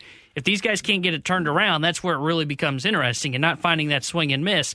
And yes, the Cardinals' defense is good, and I understand some people that make the argument of, well, pitch to contact, which one they are doing, but by pitching to contact, we've seen across baseball, average has gone up with the lack of shifting. And though the Cardinals' defense is good, maybe they do make up for some of that, but I don't think it's for the full. I think it's, 15 points average is up compared to last year at this point. Again, early sample size, but I don't think they can make up for a 15-point difference. If anything, it's like 5. And that's not enough to make up for the lack of swing and miss in the Cardinals' rotation. Especially not against these teams. Yes. Because this is what we're really comparing them to. I asked before the season, is there anything that the Cardinals can do in the regular season that would change your perspective on them if they were to once again get bolted in the first round? And I brought up the possibility of winning 100 games and losing in the NLDS in Game 5. And the vast majority of the audience said, no, that would be considered a disappointment. And I think that's fair. But if that's the case, well, then this is what you're measuring yourself by. It's series like this against Atlanta. It's series like the first one against the Blue Jays. And what we learned is that right now, it's super early, but right now, your pitching's not up to snuff against those kinds of lineups. I also say, we also got this text from the 314. All right, that's fine. We all understand that this is an issue, but how do they fix it? We all know they need an ace, but do they also need another swing and miss starter as well? And this brings me to last night. I do think there were some encouraging signs on Steven Matz. I know nobody wants to hear it because he ended up giving up the 4 runs, and especially with the hard contacts that he gave up, like, you see that, and it's really hard to focus on the good when there is real bad. Steven Matz had some swing and miss stuff last night that I was impressed by, and if he continues that, I think he can be a middle-of-the-rotation starter for you, maybe even in a playoff series. I think the tough part, though, is they don't have that number one starter. And so to answer the question directly of what do they need to do, if Flaherty doesn't become that guy, they have to trade for one. This is the year that you have to trade for one. I don't know if you got a number 2 starter right now. You got a lot of dudes that are like, yeah, he'd be a great middle-of-the-rotation pitcher. I mean, Jordan Montgomery had some optimism with his start, but still got hit around the first time through the order.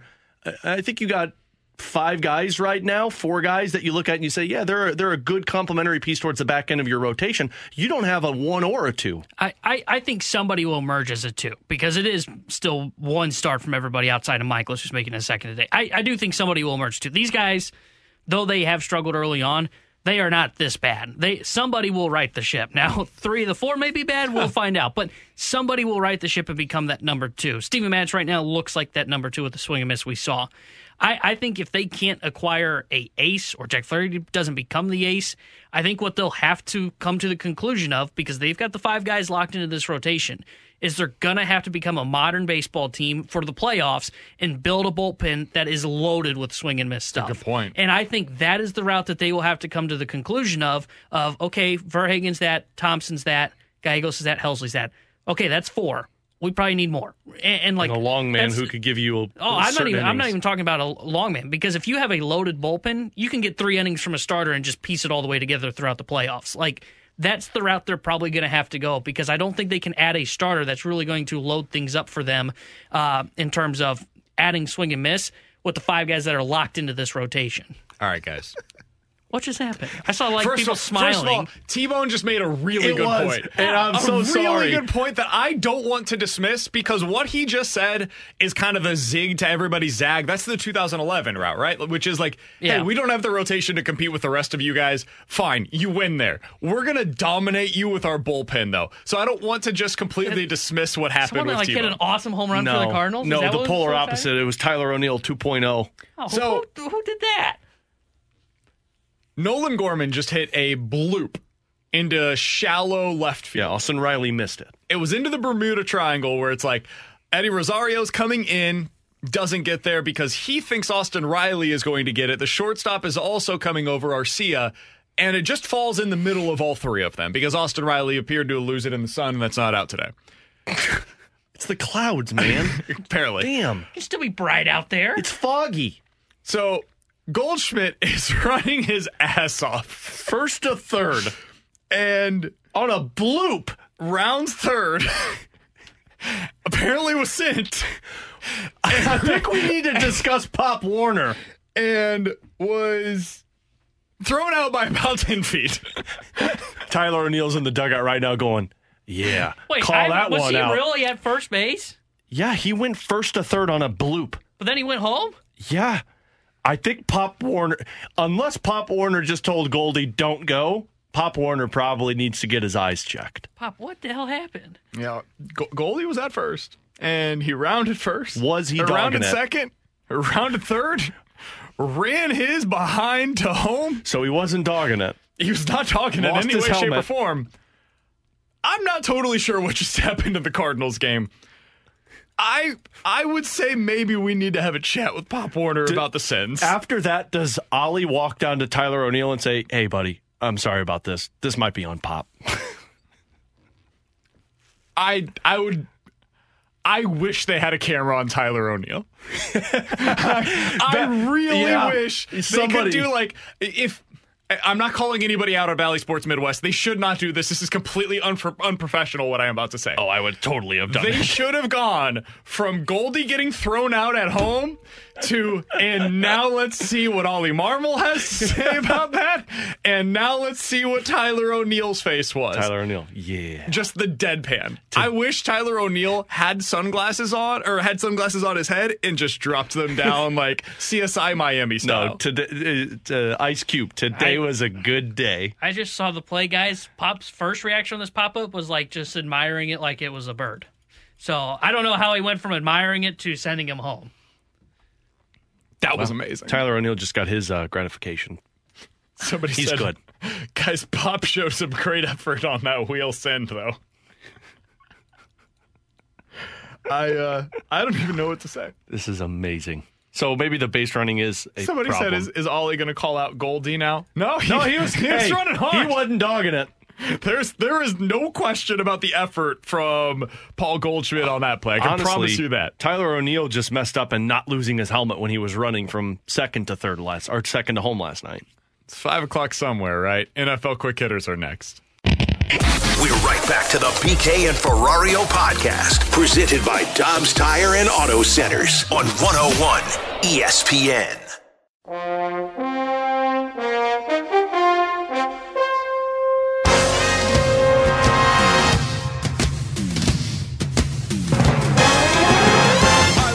NFL Quick Hitters alongside Alex Ferrario and Tanner Hendrickson. I'm Brandon Kiley. By the way, our friend Katie Wu just tweeted this out. I think it's absolutely accurate.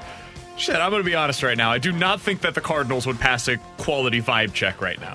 What would be a quality vibe check? The vibes are definitely off.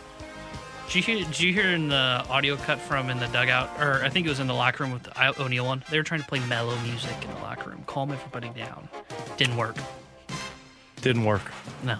Well. Did you know that the Cardinals were getting no hit prior to that Nolan Gorman bloop? Was that even considered a hit? Yeah. That wasn't an error? It was ruled a hit. It was ruled a hit. So, well, yeah. Things not going well for the Cardinals right now in the fifth. Well, at least it's not a lefty that they've never seen before. No. Going up against a righty today. Good. Back-to-back games, huh? They're going to come back. Here we go. Come back starting. No, they can't because they don't know how to run from third base to home. Let's go station to station now. Station worth to station. Noting, Big Fundy, ladies and gentlemen. Do you know how many times that any player in the Cardinals lineup has faced Bryce Elder in his Zero. career? Zero. They've never faced him. Yeah, so the Cardinals stink against guys that they've never seen before. Took the Braves on the money line. We got that going for us. All right, let's dive into some NFL quick hitters. Guys, there is some spicy rumors taking place in New England. You seen some of the reports coming out that, hey, the Patriots are at least open to the idea of trading Mac Jones? Getting O'Neill vibes in New England? Yeah, it sure feels that way. Is he dogging it? If you could see Mac Jones anywhere, who would you like to see trade for him? If he were to be traded going into the NFL draft, is there a spot that you think makes a lot of sense for him? Because I've got one in particular that immediately comes to mind. I'd like to hear yours because I don't have one. The Tampa Bay Buccaneers. Oh, okay. They immediately come to mind because if you could replace Tom Brady in one spot, why not the other? God, Mac Jones just can't get away from Tom Brady. And in all seriousness, I mean, Mac Jones' playing style, he's not the same player as Tom Brady, but his playing style, not particularly mobile, gets the ball to where it needs to go on time with a lot of accuracy. It's not all that dissimilar from what you would expect from Tom Brady. And the Buccaneers do have some really good weapons as a just let's get the ball to our weapons when it needs to be there kind of thing. I think he could be okay for them, and I think the Bucs in that scenario could be like a 9-8 type of a team next year. Not a legit contender or anything, but he makes them better than Baker Mayfield. I don't disagree with that. The team that came to mind for me, because it's kind of the same conversation, he's better than who we're thinking right now as their quarterback, is Washington. Oh, I was thinking you were going to say Arizona. I really like Washington's roster. They're just missing a quarterback. So them going with this whole Sam Howell experience of, man, he's good. No, he's not. Well, I can tell you now, not a good quarterback. And you guys would be better with a middle quarterback in Mac Jones. The team that I thought of was Houston. If the rumors are true that they're not going to take a quarterback in the first or with their second overall pick, not to trade your second overall pick for Mac Jones, but maybe trade another pick for Mac Jones and draft something else with that second overall pick. I don't think Mac Jones is a guy that can help turn the Houston Texans around, but if you don't trust any of those quarterbacks, you can kill two birds with one stone by drafting somebody to help your team and get Mac Jones. Somebody brought up the idea of the 49ers trading for him, which is just juicy. Isn't Mac Jones and Brock Purdy the same person? Kind of, but Brock Purdy's hurt. He's got the UCL tear and whatnot. And fine. You remember going into that draft, everybody thought that the 49ers were going to take Mac Jones, and then it ended up being Trey Lance, and of course that hasn't gone particularly well. That is spicy, right? Trey Lance and a Mac Jones. What if you traded Trey Lance for Mac Jones? Now that would be interesting. Ooh, spicier. Actually, that's kind of fun for both sides. Another team that would be kind of fun just because like it's a Patriots reunion out in Las Vegas would be the Raiders. I mean, Josh McDaniels just hired Danny Amendola as a wide receiver coach. Didn't they just sign Jimmy G? Yeah. What are you doing, man? It is a Patriots reunion in Vegas. Yeah, I mean, Jimmy G's not good. What are you talking about, man? He's not good. How many Super Bowls has Mac Jones been to? Who's better right now, Jimmy G or Mac Jones? I think I would take Jimmy G. I would take Jimmy G.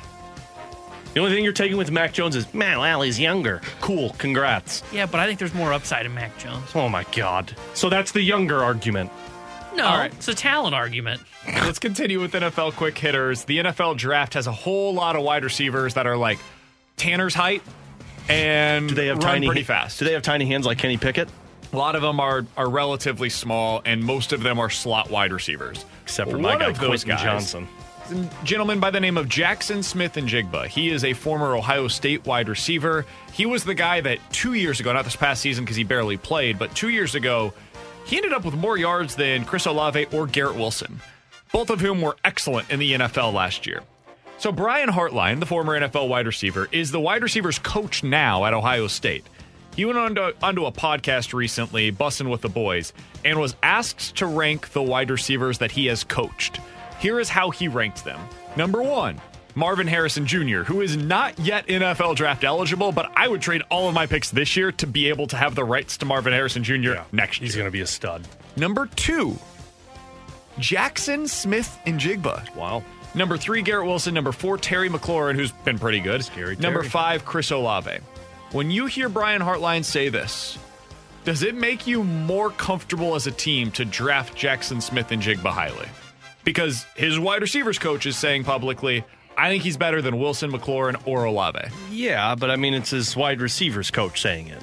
So, like, of course he's going to pump up a player that's eligible for this draft. So the thing about it is, like, these smaller wide receivers, typically you look at it and you're like, well, they're not going to be successful. But, like, look at all, like, Devontae Smith was incredible this year for Philadelphia. Jalen Waddle, Jamison Williams with the Detroit Lions when he played. Like, that speed and smaller stature seems to be kind of a trend now. So I wouldn't be hesitant to draft him.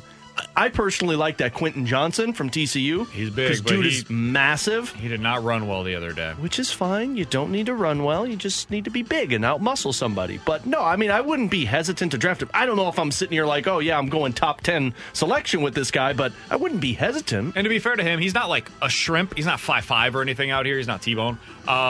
He's 6'1", 195 pounds. You are a shrimp. He's like below average size for an NFL wide receiver, and most people believe that he will exclusively be in the slot. T-Bone? He just Randy charactered you. I know. I wasn't cool, BK? man. No, T-Bone? Shrimp. I don't think my draft kind of like position where I would take him has really changed based on what the wide receiver coach said, because I kind of agree with Alex. To me, it felt more like hey, yeah, the two guys I'm picking are guys that haven't played in the NFL yet over Terry McLaurin, who's a really good wide receiver. It felt more like just a hype up of his guy to me. So I don't think it changed my opinion of him of like, oh yeah, now that his coach is saying that, he's going to jump up 5 spots on my draft board. No, I think he's a really good player. I think he's going to have success because of the smaller trend we've talked about. Not my size, 5'8", by the way. But I do pretty close think, to 5'5". I do think it doesn't really change the opinion of what you have on him. That's Tanner Hendrickson. He's Alex Ferrario. I'm Brandon Kiley. Coming up next, we'll be joined by the voice of the Blues, Chris Kerber. He's not 5'5", here on 101 ESPN. We're right back to the BK and Ferrario podcast, presented by Dobbs Tire and Auto Centers on 101 ESPN.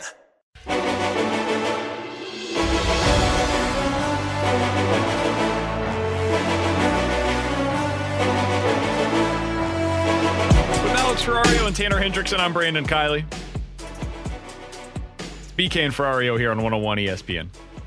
Did you forget it was BK and Ferrario? T-Bone, how'd you feel about your performance on that update? You know, I Graded. think Ollie would call me out post-game. Did you give good effort? No, you were totally dogging it before you even turned your mic on. It felt like good effort, but I think Ollie would disagree with that. You know, I think Ollie would call me out. I'd push back a little bit, and you guys would have Grant Francis producing tomorrow's show. Did you feel like you were prepared for that moment? I would hope so, because I've got the score up on my phone. I wouldn't have even said that one. The thing is, like, he had the 6 and the 5 in front of him. He just couldn't figure out which order they went. He's like, was it 6 runs in 5 innings, 5 runs in 6 innings? I don't know. Miles Michael is out of the game. He's out of here. It doesn't matter. It, and then I went, oh, crap. I said they're in the bottom of the 6th. There's no way he threw 5 innings then. Yeah, well, you knew it was going through your head, and you could feel the gears grinding, but all right, buddy. You're nowhere near than my best SportsCenter update. Yeah, well. Andy Dalton. Andy Slater. You'll always remember that, man. The 20 seconds of dead air. Right now, We are happy to be joined via the 101 ESPN hotline by Chris Kerber, the voice of the Blues. You can follow him on Twitter at Chris Kerber. He was on the call last night for yet another St. Louis Blues victory. They've been racking up a bunch of those of late. Kerbs, we appreciate the time, man. How you doing today? Oh, I'm doing great. Hey, I'm just sitting back here wondering if giving the full effort relates to pulling a pitcher that's dealing in the fifth inning of the playoff game. Kerbs? I'm going to let that one slide because I disagree with what you're about to say, and we don't need to get into that right now. I mean, I think he was spot on. It's just not necessary. I don't know. Listen, I'm fascinated by this across sports, guys. I really am, because I love what Ollie Marmol did in yesterday, because he sent a message, right? And then actually John Mozeliak kind of back, and he should back his manager up, and he did today. I love the challenge that it makes, for the rest of the team and the message that it sends. I'm curious, in the end, how it's all going to play out as you deal with such a young group of players over the course of a season. And it relates to what Craig Berube is dealing with a little bit this year, to what he's going through. I'm fascinated with this coaching aspect through all of sports. So it's really quite an intriguing comment to make so adamantly so early in the season. Do you think that it's similar in any way to the comments that Craig Berube made earlier this year, where he said our best guys aren't giving enough? Does it remind you of that, Kerbs? Because since then, the Blues, have played pretty well. They've responded in a significant way. I think it relates a little bit. I think when Craig Berube was saying that, he was talking about your best players need to be your best players. And in this case, maybe it was including a young guy or two, but I frankly I kind of felt that when he said that, I kind of thought that he was leaning more towards some of the veteran leadership of the team at that point in time. And you always have the coaches, especially in today's world, dealing with today's athletes, when you talk to coaches and managers and general managers, it's fascinating the changes, because the way you used to be able to say things, the way even a guy like Craig Berube, maybe as recently as his time in the minor leagues, might handle a head-to-head meeting with a player, is different even now in terms of how players receive it, how you have to talk to them, what they see. And one of the biggest differences that has come through is, in the information age, you now have athletes that are reaching the pro level, that have grown up with social media part of their entire lives, right? It's been a fabric of their life. The access, the immediacy of information, the immediacy of correction, part of this as well. And so these athletes are used to it. They're used to seeing things on iPads, quick replays, things like this. Put that all in there, and it's really changed how managers and coaches have to deal with players. And while you still have older players in locker rooms that still have some of those older school ways, and by the way, this doesn't mean old school is better, new school is worse. It's just a different school. Some still have those old school ways. Managers and coaches, assistant coaches especially, have got to adjust with the times and learn to work with and deal with today's athletes so they can do their job, and that's extract the best possible performance from them. Kerbs, one of those players, speaking of the younger guys, is Jake Neighbors, and I talked with Joey about this on postgame last night. He stuck out to me in the game, not because he was creating offense or he scored a goal or picked up an assist. It was more the physical play of him, and I told Joe, I said, he's starting to play like a pest, and that's a good thing, not a bad thing. Well, I'm fascinated almost in some respects to the comparison of Jake Neighbors and Jordan Kyrou. And some people are going to go, what the hell are you talking about? Yeah, that was my reaction. Yeah. Because one dude has just hit 70 points in back-to-back seasons, right, and go forward. There is a responsibility on the ice defensively to Jake Neighbors' game that Jordan Kyrou's game still has to develop. There's an offensive aspect to Jake Neighbors' game, and I don't know where that feeling is that he has to develop. That Jordan Kyrou has kind of figured out pretty much to get to 70. So it's kind of like if I could take those two athletes and merge them together, you might have a superstar, right? That can do it both. So the things that Jake Neighbors is doing are some of those really safe, smart plays you can put out maybe at the end of the period, end of the game, kind of like the way Coach did with Toropchenko yesterday, right? And those are things that earn trust. but the offensive side isn't there yet. And I do believe that it will come for Jake Neighbors over time. And is there a Shen-like player in Jake Neighbors? We'll wait and see. Jordan Kyrou is kind of the other way. He's got the other end of the spectrum and has to figure out the Jake Neighbors end of the spectrum, and both being extremely young players. So I'm almost fascinated on the dynamic of the two, because you're going to see Jordan, and I thought in the last couple of games with Jordan Kyrou, we really saw I thought we saw two very good games. I think he responded extraordinarily well. I mean, we talked about the Marmol thing with O'Neal. Let's think about Berube and Kyrou on the bench, right? And the difference was when afterwards they came out and he just said, "No, we figured that out. We're just going to talk about the game." But I think Jordan's responded really well. I think Jake Neighbors has understood early on that for his role, which is not as offensive-minded as Jordan Kyrou's, if he's going to play here, he's got to play the style of play you were just referring to, Alex, and he's buying into that. And then so his game will learn from that being the base. Jordan's will learn from the other side being the base. And I think it's going to be fun to watch these two grow together.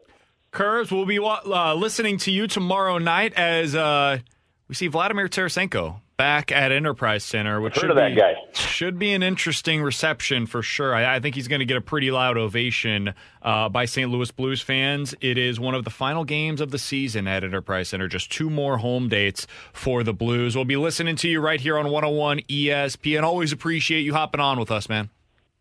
Yeah, it'll be a great moment for Vladdy and the fans, without a doubt. He's earned the respect that I think he's going to get tomorrow. So, like you guys, I'm looking forward to it. Have an awesome rest of the day. Absolutely. Same to you. That's Chris Kerber, voice of the Blues. You'll hear him tomorrow night. Blues versus the Rangers right here on 101 ESPN starting at 7 o'clock. Alex will have pregame coverage for you beginning tomorrow at 6. Coming up next, we'll hit the BK and Ferrario Rewind. I want to compare T-Bone to another producer that struggled on the air earlier today. We'll do that next here on 101 ESPN. We're right back to the BK and Ferrario podcast, presented by Dobbs Tire and Auto Centers on 101 ESPN. Let's run it back with a daily rewind on BK and Ferrario. Brought to you by Stewart's American Mortgage. Google the Bagel Loan, featuring 0 fees and 0 closing costs.